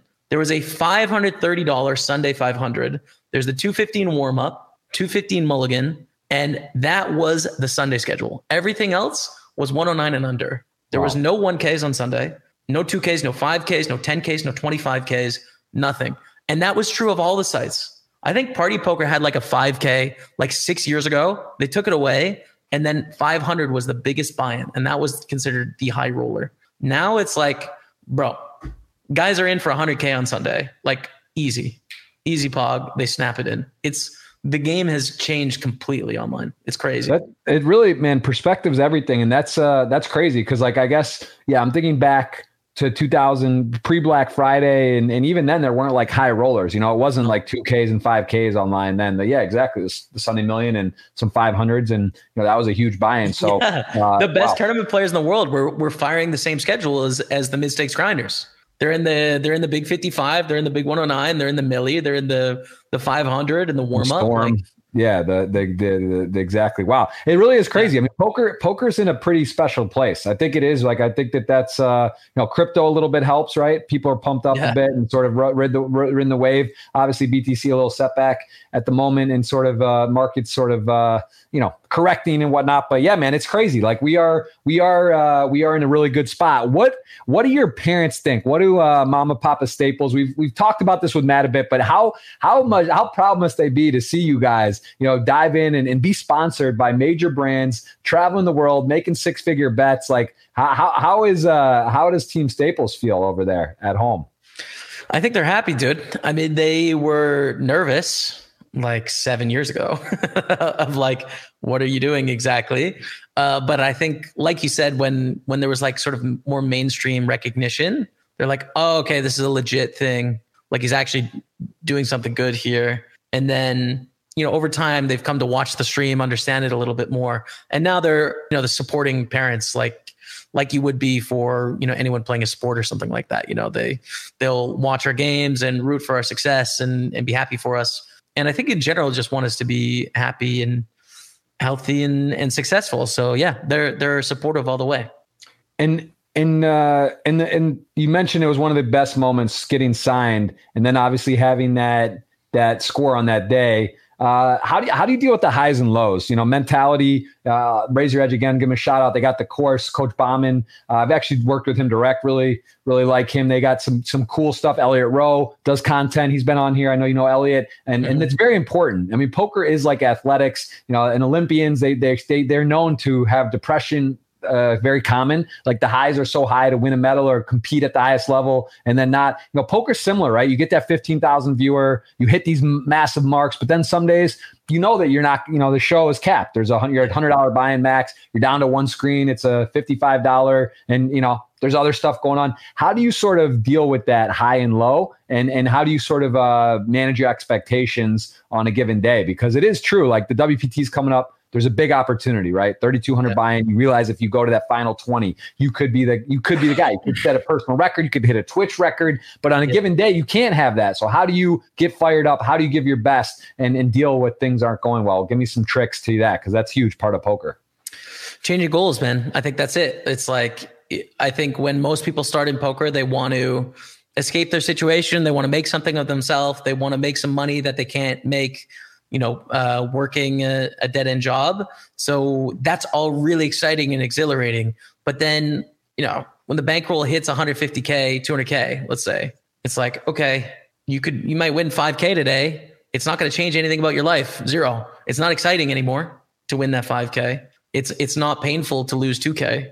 So it has to be for a different reason. And I think that's a transition that most people go through. So for me, I want to have success in my career. I want to win tournaments. I want to have exciting moments. I want to be a good ambassador and share the game of poker in a healthy and safe way, and show the great parts of the game, because there's a lot of people that show the not awesome parts of the game. So like that all drives me forward. And it's just not about the dollars and cents anymore on like a small day, right? It's about, can I get a victory? Can I have a good stream? Can I introduce 10 people to the game of poker and give them sort of a positive outlook about what it is we do? Like that is motivating, not a little bit more money. Absolutely. How do you manage to, I guess, what's the word? How do you put a caveat in? How do you kind of protect against the gaming aspect? Now there's like 18 plus, beware, Gamblers Anonymous. So it's like, you are promoting a game. We're promoting a game that there is financial risk. It's not, you're not playing checkers. You're not playing chess. You're not playing a game that has zero consequence. Most of the time, of course, there's play money. There's free rolls. There is, people want to be responsible. You can play 1 cent, 2 cent. You can always set bankroll. Not everyone has that discipline. How do you sort of protect against that and just also maybe make a disclaimer? What's your way of telling people, hey, look, I play for a living. There is financial risk. It's a great game. There's a lot of benefits to life you can apply to real life with poker. But how do you sort of be careful not to put someone down, to quit their job and become a professional poker player without taking the right precautions? And also it's a different time, right? We talked about $100 is the biggest tournament online then. 2004 was a period in poker, 2010, 2015, 2020. There's different times, different abilities, different entry points, different risks. What do you say to people that are starting poker right now, and how do you kind of help them to not maybe get over their head? Yeah, so I think it's a really thin line in a lot of areas, right? Because you're speaking to different people that have different circumstances and situations and mindsets, and you have to come up with broad, overarching advice. So I think being really responsible in the way that you talk about poker, and sometimes a little bit boring and drab in the way you talk about poker, but in effect to ensure that you don't cause harm to people, right? So when people ask questions like, bro, I'm thinking, I might just take a punt on this 215. Like I'm tilted. I think I'm just going to punt off my bankroll. Like the funny thing to do as a streamer is be like, bro, best of luck with your punt, like ship it. But the responsible thing to do as a poker ambassador is to sort of warn against some of the pitfalls and some of the difficulties that people have in the game. So I try and take the responsible side of things quite often, and just highlight some of the negative things that can happen and some of the things you want to look out for, like only playing poker with money that you can afford to lose, addressing the reality that just because I'm a poker pro doesn't mean you can be too. And I've put a lot of work in to get good enough to make, decent money, but it's likely you're not going to be able to do that. Like just being honest and frank and forthcoming about that, and not being deceiving that this is easy and anyone can do it. And if you're smart enough, you've got it, but also being true and genuine and authentic. So it's a really difficult line, I think, wearing those two hats of Jamie the player and then Jamie the poker ambassador. It's a tough thing. I don't know. It's close in a lot of spots. For sure. Yeah, no, I like that. I think that's kind of struggle with and try to keep an eye on and make sure, always aware of, and let people, you don't want to sell a dream. You don't want to sell something and put people in a bad spot. You want to be honest, let them know, and also try to give them good advice along the way, and make sure they're not just putting all their eggs in one basket. Jeff, I want to ask you if you get this sometimes, right? Because sometimes I feel like a little bit hypocritical, and I try not to be. So a common one will be, hey man, I think I want to quit my job and pursue poker full time. And like, we both know that this is 98% unsuccessful as a pursuit when people do that, right? Like, they probably don't have a plan. They don't have a conception of like what really it takes and what it's going to be like. But also, if I'm that guy, I'm definitely quitting my job, and I definitely wouldn't be here if I hadn't quit my job and did exactly what he's about to do. Even though he's most likely going to fail, I really struggle to tell him not to, because I don't think I would do the same thing. And I think that's bad advice. I think you got to shoot your shot. I think you just got to land on your feet when you fail. So like, how do you deal with that, Jeff? I want to know your answer, because it's a great question. Honestly, there's no way of like doing this without sounding a little bit not humble, because like I think that it takes a very special person and personality. But also, I think the more, like, I say that in a way more with the caveat of the right time. I'm 34 years old. I have a 2-year-old son. I'm married. I have a lot of responsibilities. I would not recommend that to someone who is in my situation, to start from scratch and like go on a Twitch ride or go to your local casino and try to beat one too. You know, I started when I was 15, 16, playing a bit online, playing 25 cent 50. I got not a care in the world, no financial responsibility. You know, I was playing soccer at a high competitive level, couldn't really even have a job. So like, I was not in a spot where it's like, oh, like it's either play poker or, you know, work at the local Dairy Queen. Like, it was just like, I'm playing soccer. Poker's great for me because I can play a little bit, hop online. Now I played a lot. Like, I was playing all night and not being fully responsible. And I was like, you know, hopping in bed at 4:44 and my dad's alarm would go off and I would deal out of a hand, just slide into bed. And then, you know, I wasn't being fully, like, in that sense, responsible. The point is, it's very different. What would I tell a 16 or 17-year-old that's like, that you know, has the right sort of skill set attributes to possibly work? You know, it's different than someone I would tell that's 25, 35, 45 on what they would do and how they would do it. And also, it's so different because I don't even know. Like, I'm not qualified to tell you how to come into the 25 cent, 50 cent level right now. Yeah.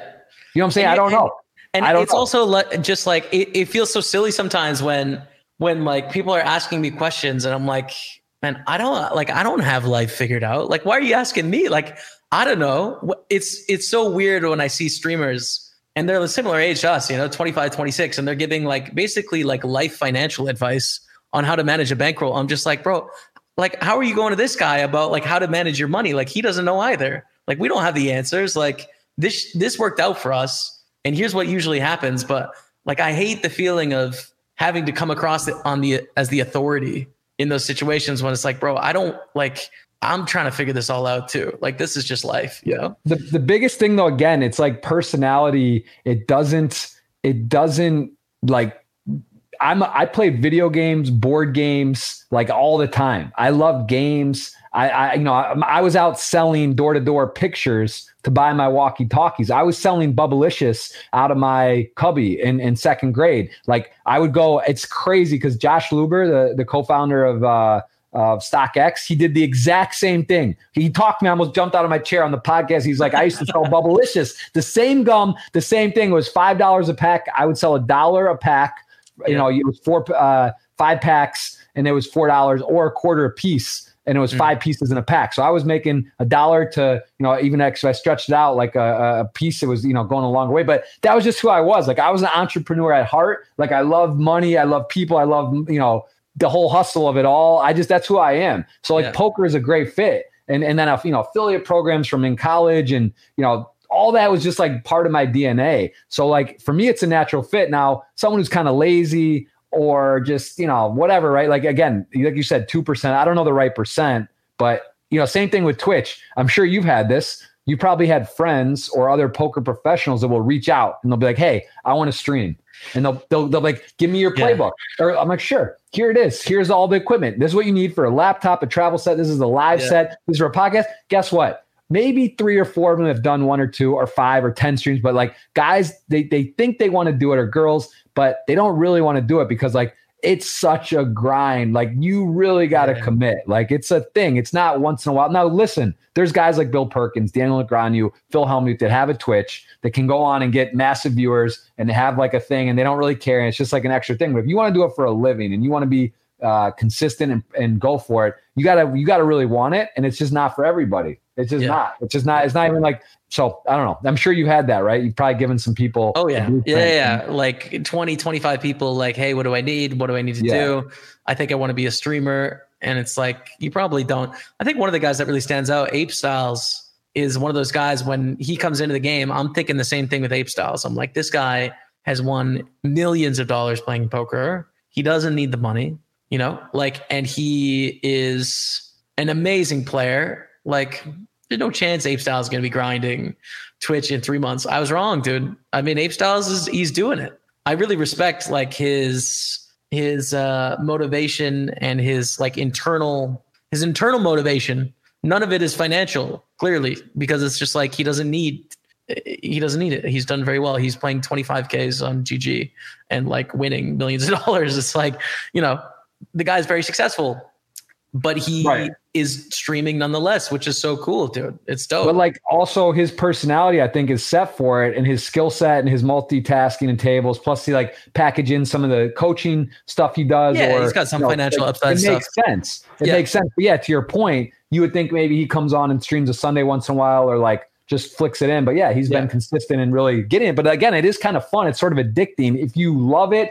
it's easy in terms of like your setup and what you do. Like, why not? Because it's kind of like the same thing. That Sprite commercial, I always stands out to me like this. I think I've mentioned this to you before. It's like the guy like looks under the cat, or no, they're playing a video game, and like this little character's like, some guy celebrating, they win versus a friend. He's like, what'd you win? Like, you playing a video game. And then he twists under the cap, and it's like, free, whatever, some prize. And it's like, you can win something. Same on Twitch. Like, if you're playing poker and you have that extra chance, like, why not? Same now, like with video games, you can actually stream video games. People are getting scholarships. There's esports, and it's like you're building something, a brand, a process.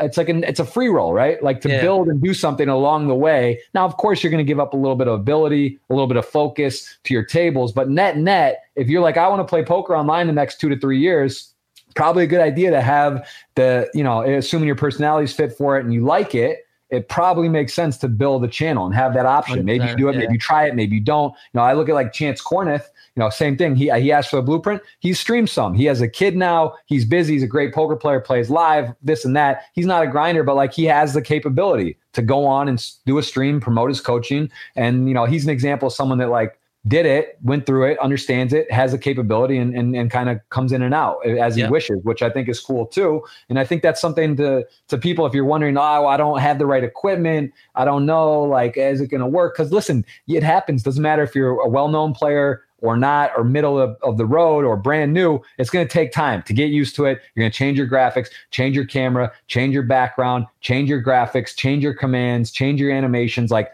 there's a process, and it's not going to be great right away. If you don't try it though, like, because it's an uphill battle. It's intimidating to think, I'm going to start and I got 3 people watching me and I got to put out my first tweet and hope like some people show up and hotkey and you're on the wrong scene, or you forget to close your stream. And there's all kinds of stuff that can happen. You know what I think, Jeff? I want to pay you a compliment here, because I think people need to have a Jeff Gross and Flow Show mentality when you start a stream. Like you said, it is intimidating. And then also, if you're already like a decent poker player, it's like you're putting yourself out there in a way to get ridiculed almost, right? Like for a long time, there was a lack of respect in regards to being a streamer. It was just like, oh, you're basically a clown for people, like you make money from streaming and like, you're not a real poker player, right? So you have to go out there as a mid-stakes player, and you have to just like put all that behind you and sort of be brave in the face of that negativity and pessimism. And you can't be ironic about it either. And I talk about Matt, when we talk about you, we talk about this all the time. Jeff, I don't know if you've ever done anything ironically in your life. Everything you do it to the fullest. And I have so much respect for it, man. You could be tying your shoe and you're going to be the best shoe tire, you're going to try your absolute best no matter what. And that's a mentality you need to have in life in general, but also with streaming. You got to go out there and just like, screw everyone else. I'm going to do my absolute best trying to do this, and take that mentality. I think it'll win. You got to have the Flow Show mentality. Well, I appreciate it. It's a very, very, a very strong comment. I appreciate that. I will say that my grind has been so different, I think, than most. And like, I don't really know if there's any, USA, that have been doing it as long. I mean, Jason Somerville, right? But in terms of USA streaming and having to travel, I can just tell you, like, Jason, I respect him so much with the one table and how he did it because it's so fucking gangster. Like it's just so different than like pretty much everyone who does it, and it works so well. But also like he would just do seasons, right? Which is pretty cool too. He would like say, I'm going like seasons, to wherever and like I'm gonna fire hard. Like that is so smart in my opinion, because like one of the big struggles I've had is that on the road stuff, like 2 weeks here, 1 week here, going here, don't know, like you said, you had a problem in Bucharest, or I think I pronounced it wrong, but different. Like I was in New Zealand and I was going on a trip with my wife. I was like, all right, we're going to mix it up and do some cool stuff. I'll stream some. There's no internet. Like the internet in the hotels would say it's 5 up and down, but it was like 0.1. It was so crazy to set up, like take a half a day or a whole day and try to figure it out and like not be able to stream and make plans. And, it's so intense, that journey and process of like so much tilt. Like if you could like half the time in 2015 or 16 to like 17, 18 was like really upsetting moments for me. Like doing in Brazil and like just couldn't stream, or I was on like super terrible quality, right? Like the stream would be like, could barely hear me or in and out, or you don't know, right? How hard is it to stream when you don't know if like it's even working? You got a 5-minute delay, it's cutting in and out. Like it's not right? You're not at your optimal level. I don't do that, man. I don't do that. Like I have had good enough internet in every spot I've gone to. I've never gone with the hotel Wi-Fi or like the hotel internet, because like I wouldn't stream. I just couldn't do it.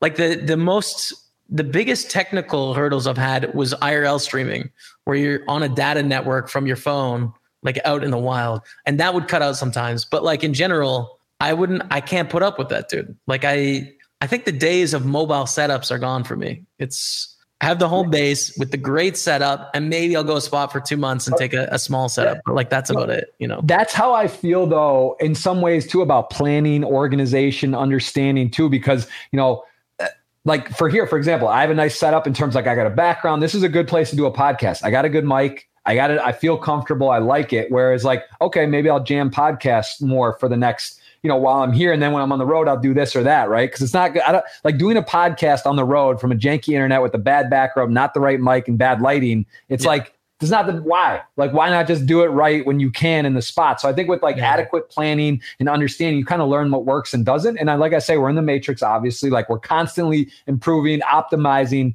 and getting things right. And I think that's something that, you and I have a lot of experience in. We've definitely been through the trenches. We've seen what works. We see what we like, what we don't like. And that's why when we do our next stream house or whatever, we're going to blow the roof off. We're going to have the bells and whistles. We're going to have, everything, high and tight, and we're going to be ready to rock. So I expect us to do something big in the future again, whether it's a boat, a plane, stream something, a bus. Like I know there's some talks about bus or this or that. Like what about you? What's your dream project? Like I put it out there, and if you can or not share, what would be something you would like to do that hasn't been done, or do you not even want to share it because you're worried it might get yanked? No, I mean, I've kind of had that experience before. I came up with a stream bus.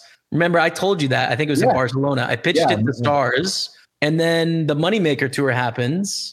And that was it. And then, so I was like, oh, okay. So I think the Poker Player live tour, I take credit for that idea. I mean, of course, PokerStars developed it to be a big thing with the Moneymaker tour. Like they did great work. It doesn't take a genius to come up with that idea.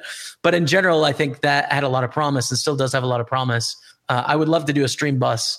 The thing is, like, how does internet work with the stream bus? I don't know. There's a lot of logistics. We're 2021, man. It's NFT time. Like, you don't think there could be a bus with internet?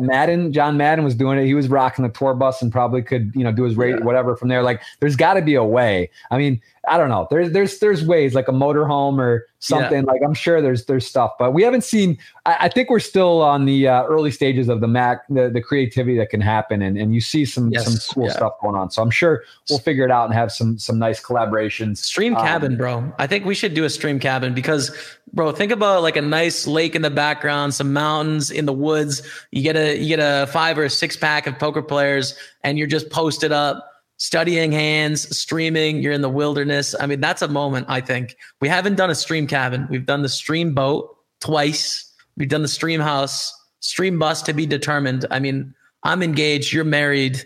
It might be a bit of a tough thing to bring along significant others. Stream cabin could work though, dude. I'm in for stream cabin. Yeah, I think that, I mean, that would be cool. Like my only thing is, yeah, again, just life, logistics, different things. I might have to get like a second cabin, bring the fam and a nanny and be posted up because it's too intense. But, like for sure. I also, Jamie, I do have to give you, I got to give you a big compliment. You really are like a brother. You're one of my, I guess, closest friends in poker, but also a very, very close friend. I don't even want to say like limit to poker. We talk a lot. You've been in my, I guess, Twitch and content journey. You basically the one who told me I got to get on YouTube. You just like an innovator. I think you always are ahead of the curve. Like you have ideas. You're very, very creative. You are a go-getter. And, I think that, I think again, in terms of poker and content, you are sort of the, one of those guys that like when people look back at this, like say a decade of Twitch poker, I guess like from 50, like you basically cemented yourself as, one of the heroes, one of the guys that's just put it on the line, always outward focused, always, looking to help others and do stuff. So I think that, again, I have to give you big compliment, big thank you, because you always are sharing too. It's such a competitive landscape, Twitch in particular with viewership and King of the Mountain, but you really, you go out of your way and you do share. And I think you generally want the best for everyone. So it's nice. It's great that we've been, went from stars to here, aligned on projects and done a lot of stuff together. I hope we get to do a lot more because it's been fun and definitely someone that I trust 100% and, really bromance moment. But yeah, man, I got a lot of love for you and really you want to say thank you for all the stuff we've been able to do so far. It's been fun. So cheers, man. It has been good. It's like, it's nice to collaborate with you on stuff. And I've gotten likewise, a lot of value out of a relationship from just like our collaborating and working together on stuff, leaving the personal aspect aside of it. And you're right, though. It's like when I think about collaboration, I think it's definitely cost me money for sure. It's cost me time for sure. And it hasn't been a plus EV decision in terms of dollars and cents, but I can't help myself. It's just like I want Twitch and poker to grow. It's like there's been a lot of relationships that are one-sided. And it's like take, and you don't get anything. Ours is not like that. And there's been some great relationships as well. And it's just like, at the end of the day, you want poker to thrive and succeed. And it's like, you take the worst of it sometimes. That's okay. Just like grow the game and be good in the world. I couldn't agree more. I also, though, do believe very strongly one of my favorite sayings or sort of things that I think are true, sort of like karma is like, very cliche, like GOAT. People like to toss that term, karma, GOAT, these type of big, powerful words that are kind of overused and thrown around. But in terms of like a saying or a way of thinking, I really believe the wheel is round. I don't know if you've heard that or no. Have you heard that? No. I mean, it means what goes around comes around. And basically, like no kind of good deed or good gesture, I think, goes unnoticed. And same thing when someone does something nasty or sort of like does something that's not right, it comes around, right? Like, kind of everyone gets their medicine, right? The wheel is round. What goes around comes around. It happens. I like it. Good and bad. Yeah. That's good. And it's a little cliche, but I think it's true. And I think that's something that in general, when you're just like outward focused, I think good opportunities, good things, and you just never know, right? Because like one thing, like you say that, but like maybe something you've done or something, whatever, that maybe doesn't feel like it's returned or gets taken or this or that. Like at the end of the day, it net brings like a positive or it comes back in some way, shape or form. Because like, if you are in a spot where you're in a career, where you're in a relationship and you're looking for like dollar for dollar, pound for pound all the time, it can get tricky, right? Because like you're gonna have your opinion, there's their opinion, there's the real opinion, and sometimes it's not even like the person's fault or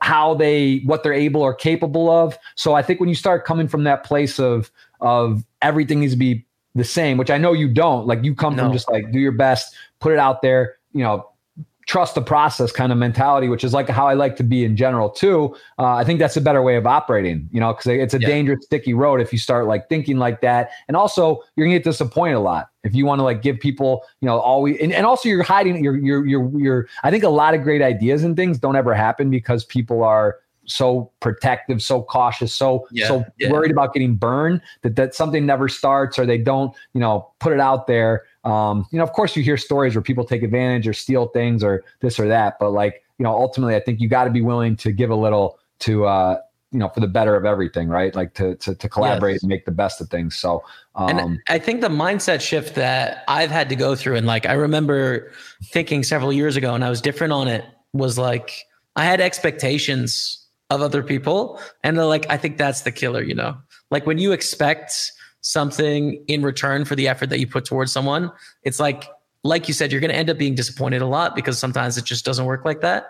So like just being selfless in sort of your relationships and the way you interact with people and never expecting anything in return, your life is amazing. It's just like always on the up and up, you know, you can only win. It's a free roll. Right. Yeah, I think that's a good way to look at it. Well, listen, we have had 2 editions officially here. I got a lot more questions, things I'd like to talk about, but I do want to point out we have a $111 ticket on a giveaway. So, you know, if you go here, you go to Twitter, you go to my pinned tweet. I think Jamie also did tweet it out. It is a $111 ticket, a one-shot ticket. I have to dig in here, but this is a true story. Someone took the 111 ticket and they won the one shot for like 20 grand one of the early weeks. I think I got to say, I think it was the week after they won the ticket, but they got the ticket, they played it, and then they played it again. They hadn't played it before, and then they won it. So I can't say it was the actual ticket, but you get it. It can happen. People can do special things, and that's a nice one. $111 ticket. Guys, get the retweet, ask a question. We're going to try to answer as many as we can here, and then we'll roll on off into the sunset. But get your questions in on Twitter. We're going to take and attack some of these now. So, Jamie, anything else before we start going into the questions? Anything else you want to mention? Anything schedule wise? WPT, are you playing day 1A or day 1B or both? If you have to, what's your deal? Both in there, man. WPT on Party Poker in action. So I'm going to be streaming a bunch kind of early Eastern time. I'm just going to wake up and start streaming. And that's going to be the process for the next couple of weeks. And we'll see if that carries throughout the summer in general. So yeah, wake up and grind is the name of the game.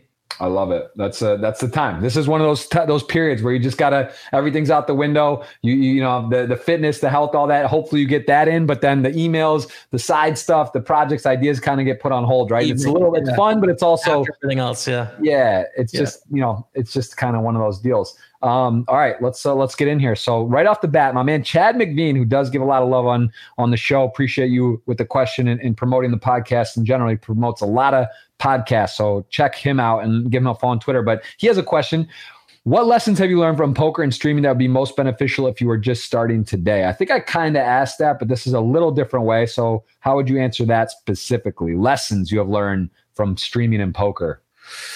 I guess like things can appear to be like really sexy and like one-off powerful moments and like amazing breakthroughs and stuff like that. But the reality is often very not sexy and very sort of nitty gritty. And it's just like consistent, persistent effort and just regular chipping away at problems and ideas and things to have success in streaming and in poker. Like a lot of the crushers are not just hitting massive scores for like 4 million. They're day after day grinding it out 4 days a week, 8 hours a day, putting in the time to study. And they're just like showing consistent printy graphs. Same thing with streaming. It's like showing up when you don't want to, making the time for people when you don't want to answer that question, and going the extra mile. So grind it out. It's not sexy, but it's the winning formula. For sure. And I see Thomas Screech in the chat. You've been instrumental today. I want to say hello, but also just to point out, people ask if you're ever moving back to Canada. I think I saw some people think you were still in the UK and Scotland, but you are in Canada. You are in Montreal, correct? Montreal, dude. Loving it. There's no you don't get a tan like this in the UK. There's not enough sun throughout the whole year. This is Montreal for sure. 100%. Happy to be here, Jeff. Spotted the original stream house. It's got fond memories. It's good. Keep an Airbnb on. Keep your eyes out if anything in the neighborhood opens up. I am a favorite to get to Montreal this year for an extended, period of time, and I hope we get to do some sort of house or collaboration out there. I don't know how it would work or what we would do, but I got some ideas, and who knows. So, all right, we're back, guys. $111 giveaway. Ask your question. Send the retweet out on my pinned tweet. We are doing it from Party Poker. It is time. We're here. We're in the question zone. Dinky18 asked, very interesting question. I'm glad it got asked because I don't have to tee it up. It's just here. What changed the most going from PokerStars ambassador to Party Poker, and how did it impact poker career? Juicy one. Yeah, bro. I mean, it's been very different for sure. I don't want to be negative on anyone here. I think my time at PokerStars was amazing. We did some awesome stuff, and I think we helped each other out quite a bit. and helped each other grow. I helped them grow. They helped me grow.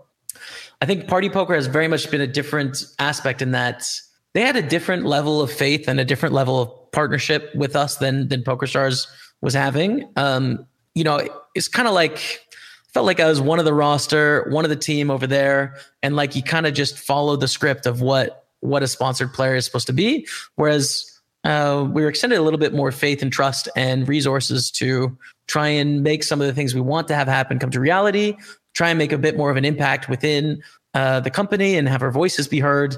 And so that was really a liberating sort of thing to make a difference, have an effect, and have a team that really believes in us as individuals and give us the resources needed to sort of make it a big impact. So that's been really rewarding. Poker is still poker at the end of the day, right? So it's been really rewarding to work with Party Poker on their team, and I'm very optimistic about the future. So it should be exciting. Yeah, I got to piggyback on that as we transition together from PokerStars to Party Poker. Again, I think a lot of benefit in that with competition, with everything. Just there's a monopoly basically going on now. There's not. Enjoyed my time at Stars as well. A lot, and it was a big opportunity. It's a major platform, and obviously Melanie, Scott, those guys like provide a lot of good stuff for us, and I enjoyed everything there. And I think, again, I say this when I ask this question in general, but I think to highlight the fact that poker's different, similar to compare it to sort of a major like sponsorship, right? It's sort of like being an athlete on take the MLS or NHL or any sport, right? There's teams. Yeah. There's 32 teams, whereas in poker, let's call it 8. Let's just say there's 8 teams. Like that's even a stretch. Like there's like 5 majors, but similar to NHL, right? You got a team like an expansion team or a low, or let's just take NFL, Green Bay Packers. They're a small market. They've got a big name, but like there's some teams that are like lower markets and lower money spent. And there's some teams that are major, like Yankees or such. So, it feels more close to home when someone leaves in poker because there's 32 teams. But when people move around, it's like, all right, someone got traded. If it's Yankee Red Sox, it's a big it's crazy, right? Like it's like they're rivals, but like in poker, everything's sort of close. So when you move sites, it feels kind of personal or like, oh, but no, really it's just business and what's best for yourself at that given time and what the vision of the site is. I think, people have to understand that. And it's not really like, oh, this site's bad or this site's great or like this site's doing on that. It's just kind of like, all right, it's like this fits for me in the moment. People within the industry move all the time too. People bounce around jobs from Stars to party to GG. It just happens. Like there's just only so many organizations. So I think I want to point that out. It's not so personal and feels so bad. And we still, talk with people. At least I know I do, and I'm sure you do. And the streamers, the people there, and it's a small industry, and it is what it is. That's right. That's right, Jeff. Adam Pliska really gave me that, and I took it home, which is like the fighting of like us versus them. I mean, this is a small industry, and everyone needs to do a job to grow it. We're all on the same team. We're all trying to go to bat for poker. And yeah, like some teams don't recognize other teams because it's not in their best interest. And it's like, they try and protect what they've built and the money they spend on getting players. At the end of the day, grow poker is an objective we all share and we can all align with that. So it's exactly that, bro. And also when people ask like, hey man, what do you think for a second site? I'm thinking like, bro, basically I play for the New York Islanders and you're asking me if you should go to a New Jersey Jets game, or like a New Jersey Devil game. Like, no, like go to the Islanders. I don't care about anyone else. Like come watch the Islanders. This is my team. Like, I'm sure they're great hockey players and great guys, but like, I don't care what's going on there. I'm an Islander, right? Like that's how it is in regards to sponsorship, Yeah, I got to ask you this as well because this is something I keep seeing a lot. People have, we've covered this before about the alias names, about no HUDs. Party does a lot of cool stuff, a lot of innovative things. Big topics in the industry. Shout out to Rob Young, always taking a chance. Tom Waters, as well, who's been a big part of that. Vadim, all these guys we work with that we respect and that are making difficult decisions that have impact on the industry and how people play the game. Also, it's been, as you mentioned, some tricky things with, we take a step forward with legalization in Pennsylvania, Michigan, then this happens, Europe, different rules, deposit limits in the UK. How valuable, and what do you think about Luxon? Because I know that is a big issue with Party and several other sites where you can no longer player-to-player transfer, which is very, that's tough, right? Like how many times have you or I need money on the site, or you do, or, you got a friend or someone to play. It's very easy, right? Whereas you start to have to load your bank account. You got to find a different thing, deposit options. It's a little bit of a tedious process. How have you found Luxon, and are you using that? Because I know that's something that is new, and with no player-to-player transfer, that is the preferred sort of method to get money on the site and move around with player-to-player, person-to-person, and then onto the site. Have you used that often? Do you like it? And how has that been? Luxon is dope, bro. I mean, I'm kind of involved a little bit with Luxon and what's going on there. Not like in a working capacity or anything, but like I'm at least on the inside in terms of knowledge and stuff on what's happening there. So as a disclaimer, but it is like so dope, bro. As a Canadian, right? I use Canadian dollars. US to Canadian dollar, I don't know how much money I've burnt in exchange fees, but it's absolutely ridiculous, right? And the amount of time it takes to get from here to here to here, like it's just such a pain. It's such a frustrating process in poker to like move money around, get money from X to Y, and like you've got to prove everything to all these different parties. Luxon so far, dude, has changed my life completely in that I can take money out of Party Poker into my Luxon. I can convert it into any currency. I don't pay any fees on that, which I still don't even know what kind of magic that is. It's magic. It's just like a perfect, and then I get it into my bank in like a day and a half. Like I don't it's such a nice thing. Every other company is going to have to catch up pretty quickly, dude, because it's innovative. Like, it's innovative. Listen, I'm also on Team Luxon. I know as with Party and how intricate it is, and I understand the behind the scenes, and I love it. And I know that with backing and players and all that, it's a huge headache to not have player-to-player transfers. So again, I just want to touch on it because I know that it's something that I believe in and I support, and I know that it makes life easier for so many people I know. So anyway, I just want to hit on that. I don't know, sure people have seen it and noticed that there aren't player-to-player transfers anywhere. So anyway, just want to talk on that. This is what people in the chat are saying as well. They put it in the exchange rate, but the thing that you don't understand is you actually Google the XE rate, right? You Google the going rate. They don't add a markup to the rate. What they do is their business model is different to where they're not charging consumers. They're charging the operators. So it's like you don't actually pay any VIG. And that is the best that I can get as an individual by probably about 1.5% anywhere in the world. Like it's incredible for me with my small net worth that I can get a spot exchange like that. It's crazy. I just remember back in the day, like talking when I was in college, like not even 21 probably, 03, 04, when it was, 05, where NetTeller, I don't know if you know NetTeller or used it or heard of it, but that was like, that was the OG. Like that was back on the Party Poker days. Party Poker was the first site I ever played at. Truly, it's great that I'm here now and I can just like that was the first ever site I got money transferred. Back then, it was just like create a screen name. Your friend send you $50, like make a username, no, like whatever. I mean, it was Wild West, but like NetTeller was like money in and out. It was amazing, and that's the feel of Luxon now, where it's like you can just have Luxon, and I know GG has it. I believe 888. Is using it or soon, and it's just anyway. I don't want to spend this about Luxon. We're high on it. We believe on it, and you guys should know the name Luxon. It's a power. It's a game changer. So shout out to that. But people are asking. You can hear more about it. It's on the website Party Poker. Anyway, Jamie and I, we endorse it. We love it. That's a fact. So okay, we've covered that. Let's move on.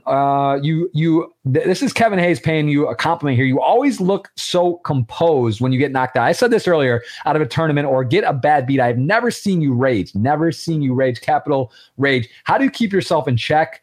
Have you ever in the past flipped out and thrown broken stuff after a bad beat? So my man's asking, how do you keep your composure, and have you ever lost it? Like 7 or 8 years ago, I used to tilt after taking bad beats, but I don't really anymore. So part of it is because I wanted to be a pro golfer, and tilt in golf is very similar to poker. So I was practicing from when I was like 12 or 13 to manage emotions and tilt in performance. But it's just like having a realistic expectation about what you can get out of poker, which is like, hey, bro, you're not going to win 80-20s all day. You're going to lose some of them. And if you expect to win them, you're just wrong. Like your expectations are out of whack. So it doesn't surprise me ever to lose. I don't always expect to win. Having realistic expectations is important. And then the second part is like, all you can do is impart good decisions. The rest is just the mirage, right? It's like what happens, but your job is good decisions. Once you've made the decision, the rest is going to happen. So it's like, It's like missing like an 8-foot putt.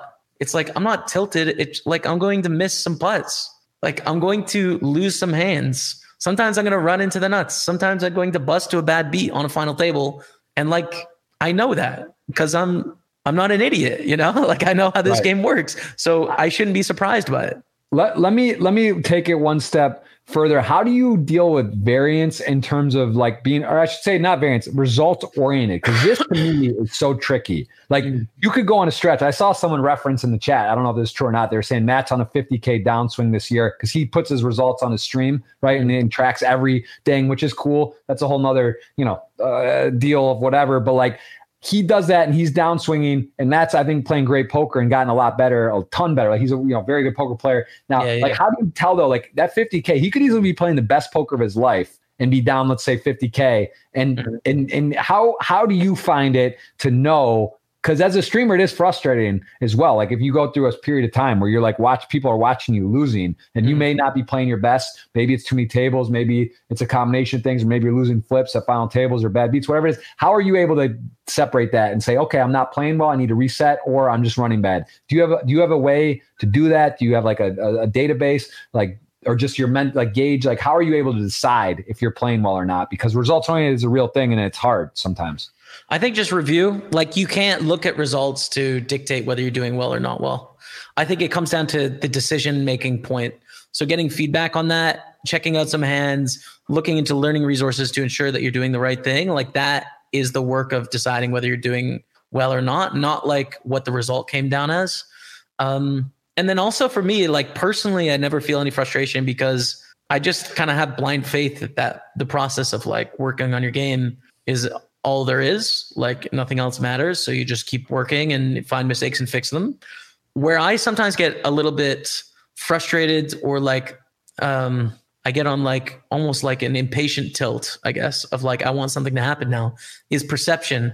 So if I go like several weeks without winning on stream, I don't care about the money I lost. I don't care about my ability as a player. I care about my ability to prove it and to showcase the hard work on stream. Because the reality for people is different than the reality for me, right? So like if I'm working hard and results aren't coming, I'm frustrated that I don't get to showcase the hard work I've been doing to the people that watch the show. That's the only sort of form of tilt or frustration or impatience that I experience, I think. Right. And man, it's well said. I think that's one of the hardest things in poker to do is be honest with yourself and just kind of be able to get a good feel, because you can also be running well and not playing great, and that happens too. So it's a bit tricky, right? And that's it's why it's a tricky thing at some degree, at some level in poker. Enough. Like you or I, whether we're playing like A+ or B- poker, we can get on the stream and talk things through. This is the hand. This is how many blinds you have. I should do this. I'm going to,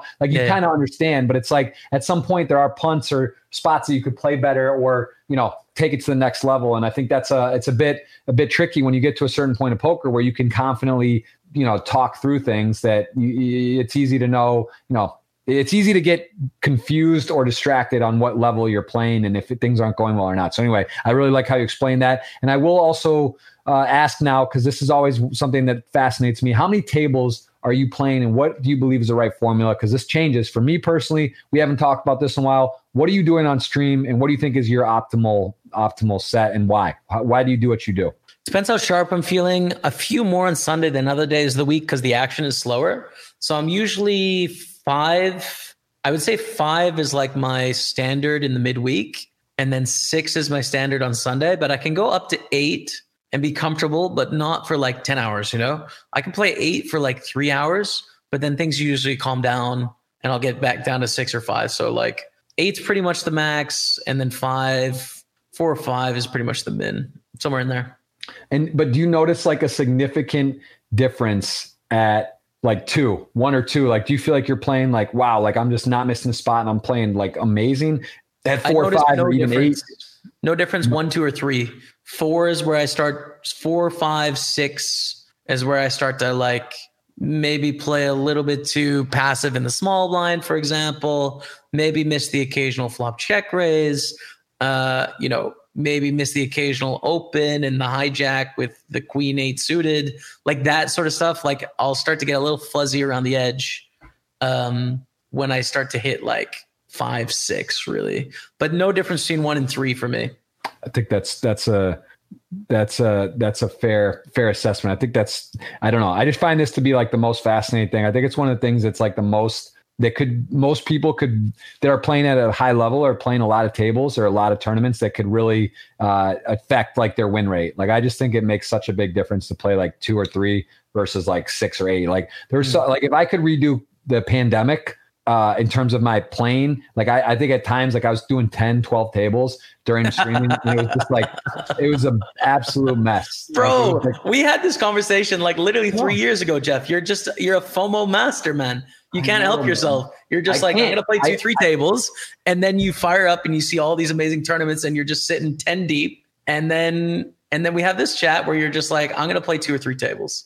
I don't believe you, Jeff. Next session, I want to see 3 tables max. I don't believe you. I bet against. All right.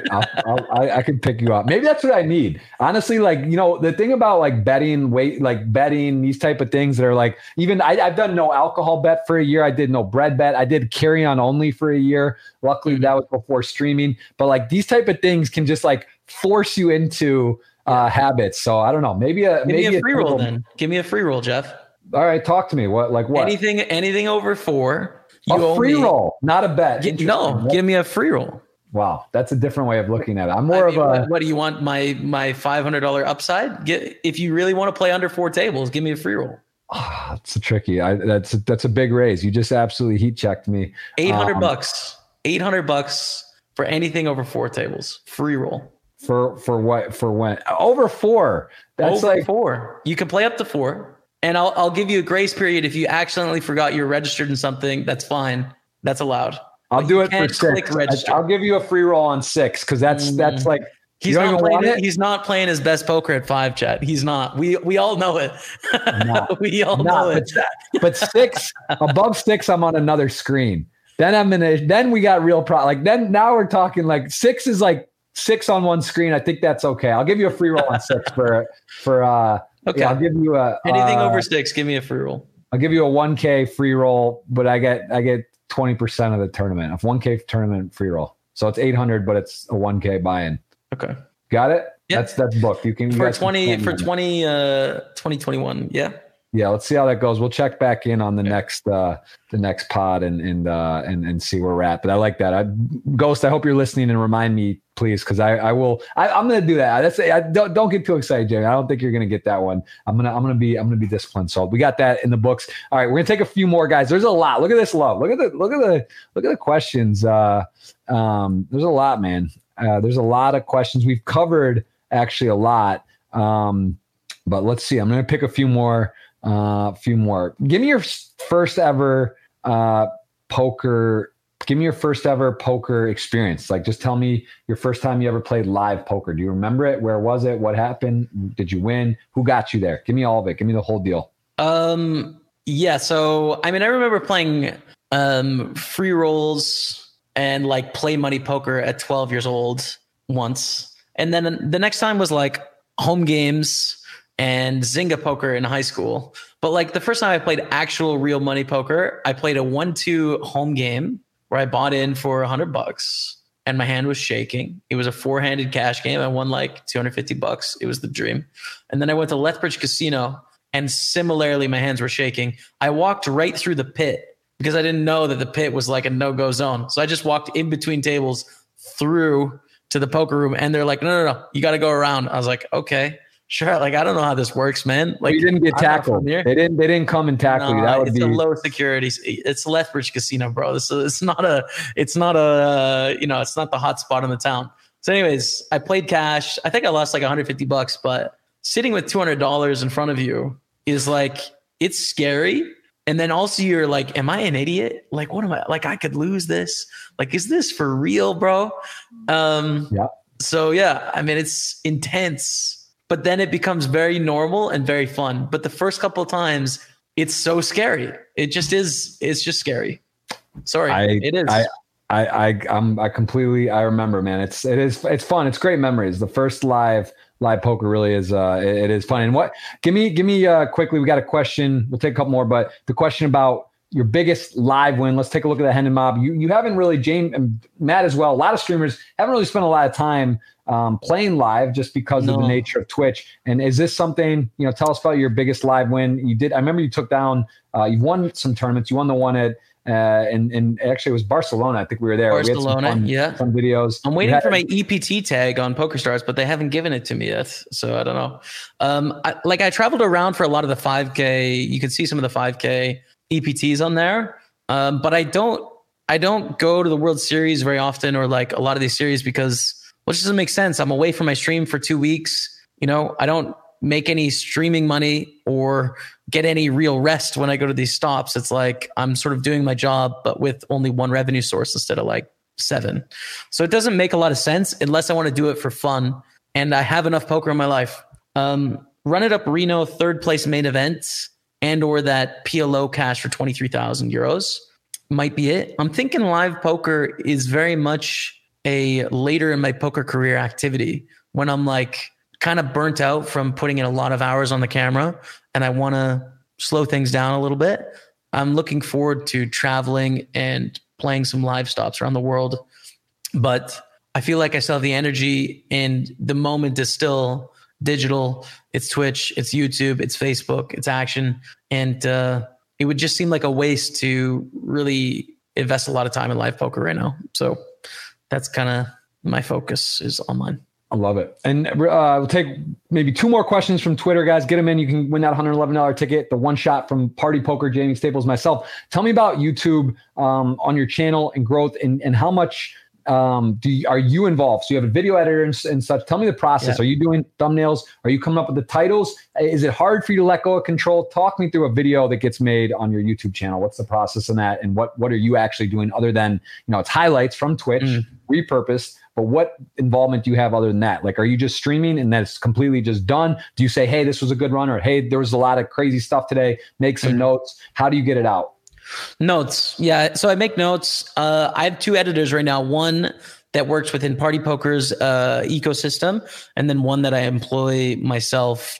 So for YouTube and Facebook highlights specifically, I upload the stream. I make some notes on what happened in the stream. And then for one of my editors, who is mainly a Portuguese speaker, I'll make a title and a thumbnail suggestion. And then for the English dude, I'll just let him pick. I don't worry about giving up control, because the YouTube channel wouldn't run if I didn't give up control. There isn't enough time. So it's just like, the poker playing speaks for itself. It's never going to be perfect. It's never going to have the perfect thumbnail or the perfect title or the perfect cuts. It's not about perfect. It's about creating a presence for poker on YouTube, and then also advertising your Twitch show. So I'm okay with it not being perfect. It's about volume. It's unsexy. Get it out there and give people the opportunity to see it. So that's the process for YouTube and Facebook. And then Rebecca will post on Facebook, who also works with Party Poker, Team Online. She also does some of my social media. She'll post it there. And then likewise, we'll make like vertical videos for Instagram TV, for TikTok, for Instagram. And then she'll do the posting on those for those platforms. So for me, I focus about poker, playing poker and streaming. And then once a week, I'll have meetings with various people to sort of organize this stuff. That's about it. Awesome. Very cool. Yeah, it is a process, and the content's a real thing. It's a game. It takes time, takes effort. And I think letting them go of control is important, right? Because like you said, if you just want to do it your way, exactly your way, the whole way, it would be a lot less and drawn dead. It's not, doesn't make sense. Let's do, good question here. We'll take this one and then let's do the giveaway. What do you love the most about Party Poker? My man, Nemesis 7 Escanola, Neri, always dropping good energy. Appreciate that. What is the best thing about Party Poker that you enjoy? Schedule, the team, this, that, like, what do you love? I think there's 2 things specifically that are in the DNA and the philosophy of Party Poker that I really respect. I mean, I could talk about specifics like the tournament schedule or the promotions that we have, or the new hot tables or anything like that. But for me, the DNA is important because it's poker at the end of the day. Poker as it should be is sort of a theme that was talked about a lot last year and resonated. And the way that we structure tournaments with limited re-entries, with limited late registration, with decent structures, I mean, it takes away some of the flippant gambling aspect and makes it more prestigious and really emphasizes poker as it should be. So I love that. And then a poker site sort of by the players for the players, which is not necessarily true. You know, everyone that works at Party Poker isn't a poker player, right? There's people that aren't. But like the DNA of poker players and the wants and desires of regular poker players flow through the company in every aspect, right? Like that is held to be core to the belief of what Party Poker is. And it's something really unique because that is not the case at a lot of other places where you might get an opportunity to voice your views, but really decision making is made vertically. Whereas at Party Poker for the longest time, there's been a lot of collaboration and information brought in from stakeholders that is understood. So poker as it should be, and for players by players. Those are parts of Party Poker that I don't think anyone can get close to. You know, that's something unique about us. I love that. I agree completely. And also, again, one of the things where not a knock or a not necessarily like I don't know how to word it, but the point is there's a very few people I think in poker that are synonymous with everything you mentioned. You know, again, Rob Young, we don't want to, obviously who we have our deal with, who we respect, but I think that's, you know, I don't want to be, what's the word? Sucking up. But the truth is Rob is a guy we have direct access to that we talk with, give feedback, and he listens and can make choices. Whereas at Stars, you know, we had contacts with things that are such a big, how the company is and how it's structured, even like, you know, to get stuff done, it would take like weeks or a month, you know, to do ideas, to get things through. It's like, all right, like you have an idea, you have something, like got to get approval, got to sign off. Whereas Rob's kind of like, all right, I'll do it. And there's only a few guys I think in the industry that have that kind of access and willingness to do and take risks, take chances, and really go for it. So I think that's one of the things that were most attractive to us at Party Poker. Like the big deal, right? Which was, you know, basically your idea. We helped put together, but you came up with the sort of idea, structure, and, you know, it took a lot of effort, a lot of whatever, but just went for it. And these are things that at other sites, companies, it's a production. It's a thing. It's not just going to happen. And so I think that's one of the, again, to kind of just tack on. Same with Bill Perkins on that too. Like Bill Perkins give me a similar kind of thing. Like he'll try experiments and he'll do things and he'll take chances on things and he'll give it a try. I mean, I've heard a lot of amazing things about Isai Scheinberg. I didn't have the opportunity of working with him, but I've never heard anything but positive things from people that worked with him before. Like there is a lot of great people within poker that want to take those chances. I think just part of the thing that's so tough, Jeff, is that the poker is such a heavily regulated, structured, bureaucratic business that it's so tough to be agile and quick. And it takes some special people to allow that agility to exist. And yeah, man, when you see it, it's just like, it's a treasure, something to be held and something not to be undervalued because it's super important, I think. So I'm with you, bro.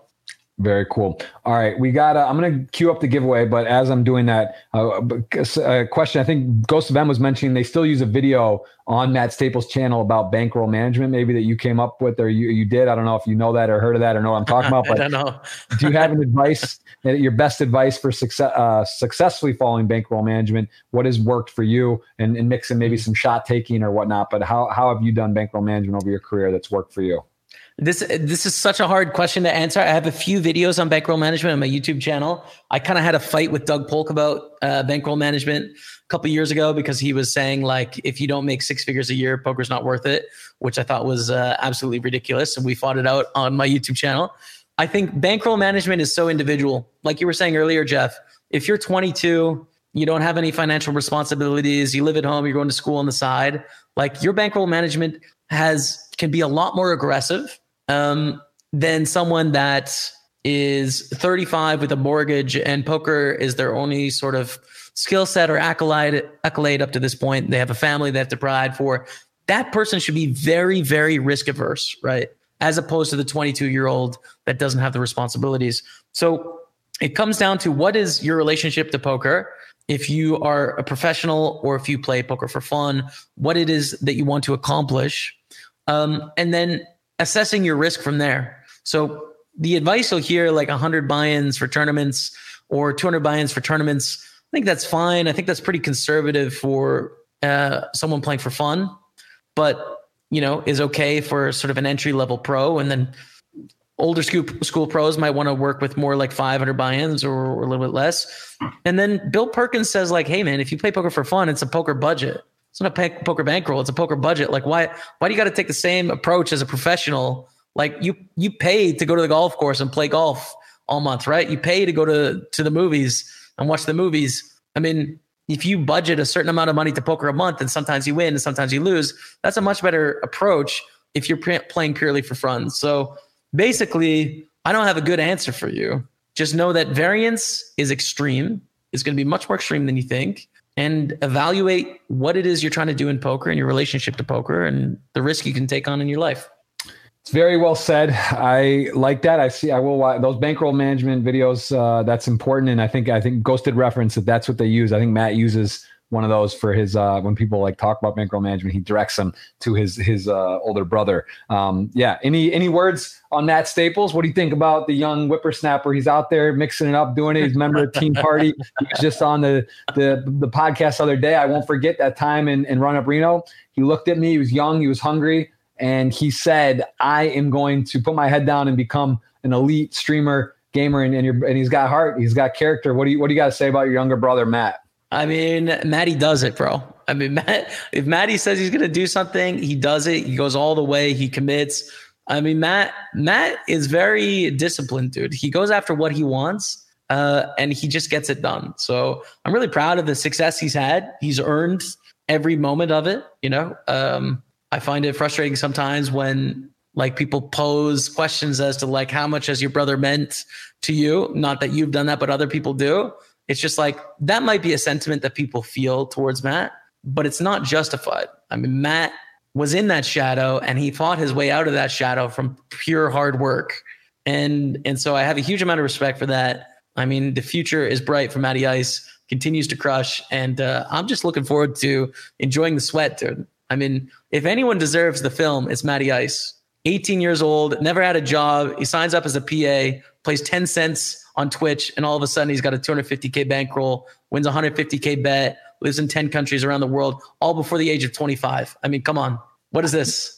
That's crazy. Matt, I got to give it Matt. I'll give a Matt endorsement as well. I mean, I sing the Staple brother praises, but I will say, similar to you, I know you very well because we talk a lot. You're a good friend of mine. We collaborate. We kind of organize some projects, stream houses. We're at the front line. Matt, I know much less, right? Like I know Matt. We spend time together, but he's one of those guys that I trust 100%. And I would say that about you, but I know you. Matt, I don't talk a much lower percentage of time, other than times we spend on some of these trips or, we've gotten to know each other, run it up Reno, whatever. But he's just a guy that, has integrity. That exactly like you say, if he says it, it's it. Matt asked me for, transfer or something or whatever. I don't even think about it. I don't need it in writing or I'm just all right, Matt, you're good, bro. He's got that energy and just such a positive, he's a good young lad. And I told him, I reminded him as well, he was talking about something where he was I want to do this or more.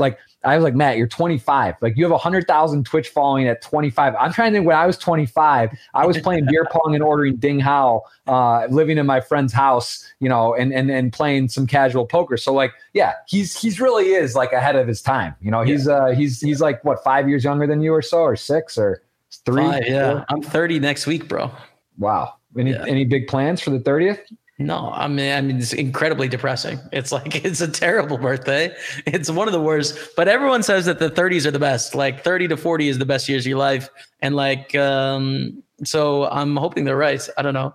That's it, man. Yeah, I think that's fair. I think that should be how it works. I don't know. I mean, it seems good. 30s seem like fun. It's I guess it makes sense. A lot of things are, maybe, I don't know. I don't know how the graph or the curve works, but yeah, it's all good, man. We're in a good spot. We're having fun. We're doing what we love. We push and we shove. There's poems about that. So I'm going to go ahead. I'm going to do a giveaway. I'm going to give a 111 ticket courtesy of Party Poker, Jamie Staples, myself. We're going to go ahead and do it. I don't know why my man DMP3's giveaway wasn't working, but anyway, I copied it. We tried this. It only loaded 5. I don't know if I'm on, for some reason I did something wrong, or maybe I need to whatever, but that's we're going to redo it here. So Jamie, you tell me when, and I'm going to go ahead and do a $111 ticket giveaway. Someone's going to get a one-shot ticket. If you're streaming Sunday, I want you to be, let's try to get aware. Let's get eyes on who it is, what their username is, and try to sweat them on Sunday. But you tell me when we're going to roll it. No. Right there. It's in the air. This is a shot. There's about 120 eligible people. This one doesn't screen bots. I hope someone legit and fun and engaging that's going to be playing Sunday and give it their best is do it. Look at this. Loading old retweets from the database. This is a long load. I hope this is working. This seems like, oh, there it is. 1, 2, 3. Oh, no way. Can you read it? Ouch. You got it? Oh, my goodness. Montreal brother right there. Oh, my goodness. That is amazing. That makes me so happy, man. Look at this guy. What a legend, dude. He was at the Stream House, my man, and he actually streams. Wow. Boom. Well, I mean, you can't script that. I think he was in there earlier. I hope he's in the look who's in the chat, by the way. I think we got John Duffy. He was here. Legend. John Duffy's in the chat. Yeah, he's doing it. Wow. Wow, 30. John's saying 30 is a great decade, man. You will love it. Yeah, you're coming into it right in. I'm about halfway over, 4 years over. So, that's really good. I'm not happy about it. Thank you, John. John's here, man. I'd love to have John on the pod in the future. That guy's a guy. Guys, if you don't know John Duffy, you should just do a quick Google search and treat yourself. Honestly, please get some guys that have life experience on your podcast, Jeff. I feel like such an idiot talking on the podcast as a 29-year-old. What do I have to talk about? John Duffy has lived through how many amazing stories do you think John Duffy has? Where's John Duffy book? I'm not going to put him on the spot here, but he has an open invite. He's got to go. He's got respect for my dad. This has to be him. My Fila Kilo A2, because I think he's been locked out of Twitch. He couldn't figure out the reset. I told him it's very simple, but he couldn't get there. He has a new name. I know that's him. Can we get him a sword? Ghost, can someone get this guy a sword? That's my father. Dad, how are you? Good to see you in there. John Duffy in there. A lot of familiar faces. Alt wins the 111 ticket courtesy of Party Poker. We're at the right place, right time. We're in the Matrix. We're at Party Poker, man. It's we're so grateful to be here. John also a member. I was going to say, John, he's one of those guys that's better at his hobby than our profession, because we're in there. True, we're putting years grinding, playing every tournament. What does Duffy do? He shows up, 10K buy-in on Party, final 5 or 6, final 4, 600K score, call to year. We're in here grinding, getting just absolutely just plugged, just bricks in the face, day in, day out. John's in there, probably sipping his tea, watching whatever, and he just rips off a 6 honey pack for the good guys. And Jamie and I are in here day in, day out. John's one tabling, doing his thing and just crushing it. But anyway, John Duffy got it, bro. Some guys just got it. Another shout out, Jeff. We got to throw a shout out here. Massa from the Casino Daddy. Did you see his score? No, but I know he can play some poker. Bro, he's also didn't see his score, man. Oh, he won the 1500 main on GG for 1.2 milli. No. Straight. He won it straight. And I guarantee he had 100%. He's just straight up 1.2 milli Bitcoin into the account. Easy pog. Massa, Casino Daddy. You got to message him, bro. It's the sickest thing. Massa is not a poker professional. He's just put my whole career to shame. He's just like, oh yeah, 1.2 million, no problem. Wow. That's interesting. That is wow. I'm going to, when was that? I'm messaging him right now. That was like a couple weeks ago, man.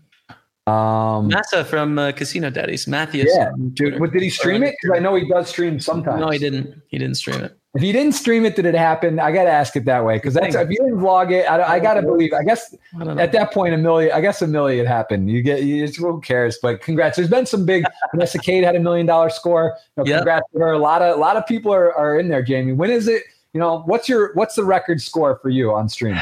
Bro, I don't want to talk about it, man. It's so not good, dude. No, but listen, Duffy's here. People are here. Energy's powerful. Declare. What are you going to have? 35K. 2 times I've scored 35K in my poker career. That is the height, bro. So you can feel 20th place in the 5K millions, 900,000 for the win on stream. We've got 15,000 viewers. It's going to blow up to 100,000 in hours. 20th place, it stings still. And it's 6 months. It's still stinging.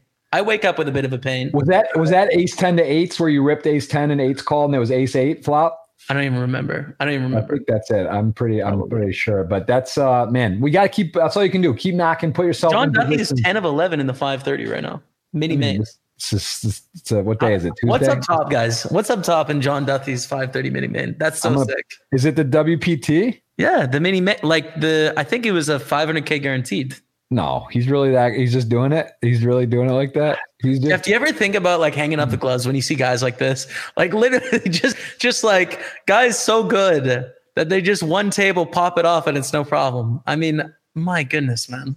Because I don't get it. Like, I want to say that Duthie could use sort of like, not that he's a silver fox. He's a guy that if you didn't know him somehow and he's at a table, you might not like think he's got all the tools in his chest, but he does. But online, like he's like, when's the last time you were 10 of 11 in a 500? I mean, for a big one, like it's just, John, teach us, show us. We got to have him on, man. I'm not going to ask him. I hope he's listening, John. Just message me on the side. I'm never going to put you on the spot, but would love to have Duthie on and hear some of his stories. That's a guy, like Mike Sexton, rest in peace. Absolute legend of the game. Like I said, I'm kind of a bridge. I feel like the younger guys like Matt, and then there's the guys that have been around from the OGs of poker. And like the stories are just out, there's good stories.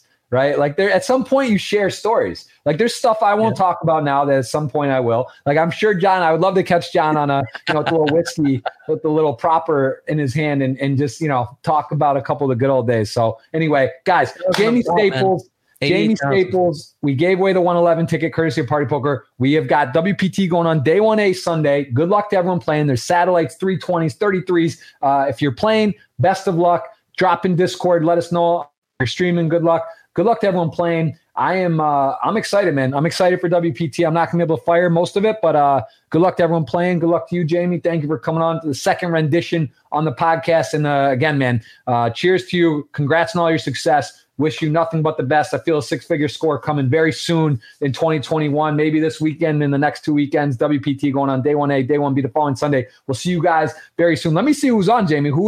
We got my man Lag TV Maximus is on. There's so many people streaming. It's crazy. I can't even find the listing of there's so many poker streamers going on. It's amazing to see. It's alive. The directory's well. And I am going to toss it, I think, to our man. Is that who's on, James? You see, I see Lag TV in there. Lag TV. I'm trying to see a Slayer V1 fan is playing some poker right now. WPT. Always got love for Slayer, for sure. I mean, he's an absolute legend. Tobson TE9, day 2, the 162 WPT PKO, 90131. A couple party poker people out there, man. I'm gonna throw it. I'm gonna throw it to Slayer. I like that. He's in the party streets. I think Lag, you guys should check out as well. Lag TV Maximus. I know you guys have done some of the challenges together, and he's a great addition to Team Party. So check him out. Tell him hello. But I want to see Slayer in there. Give him a boost. Say what's up, and we'll throw it to him. And hopefully I'll be streaming some poker soon, guys. Thank you for watching. More podcasts to come. Big year ahead and big WPT. Good luck, Jamie, and stay on, man. Let's catch up properly here. And cheers to everyone for watching. Thank you so much. See you guys.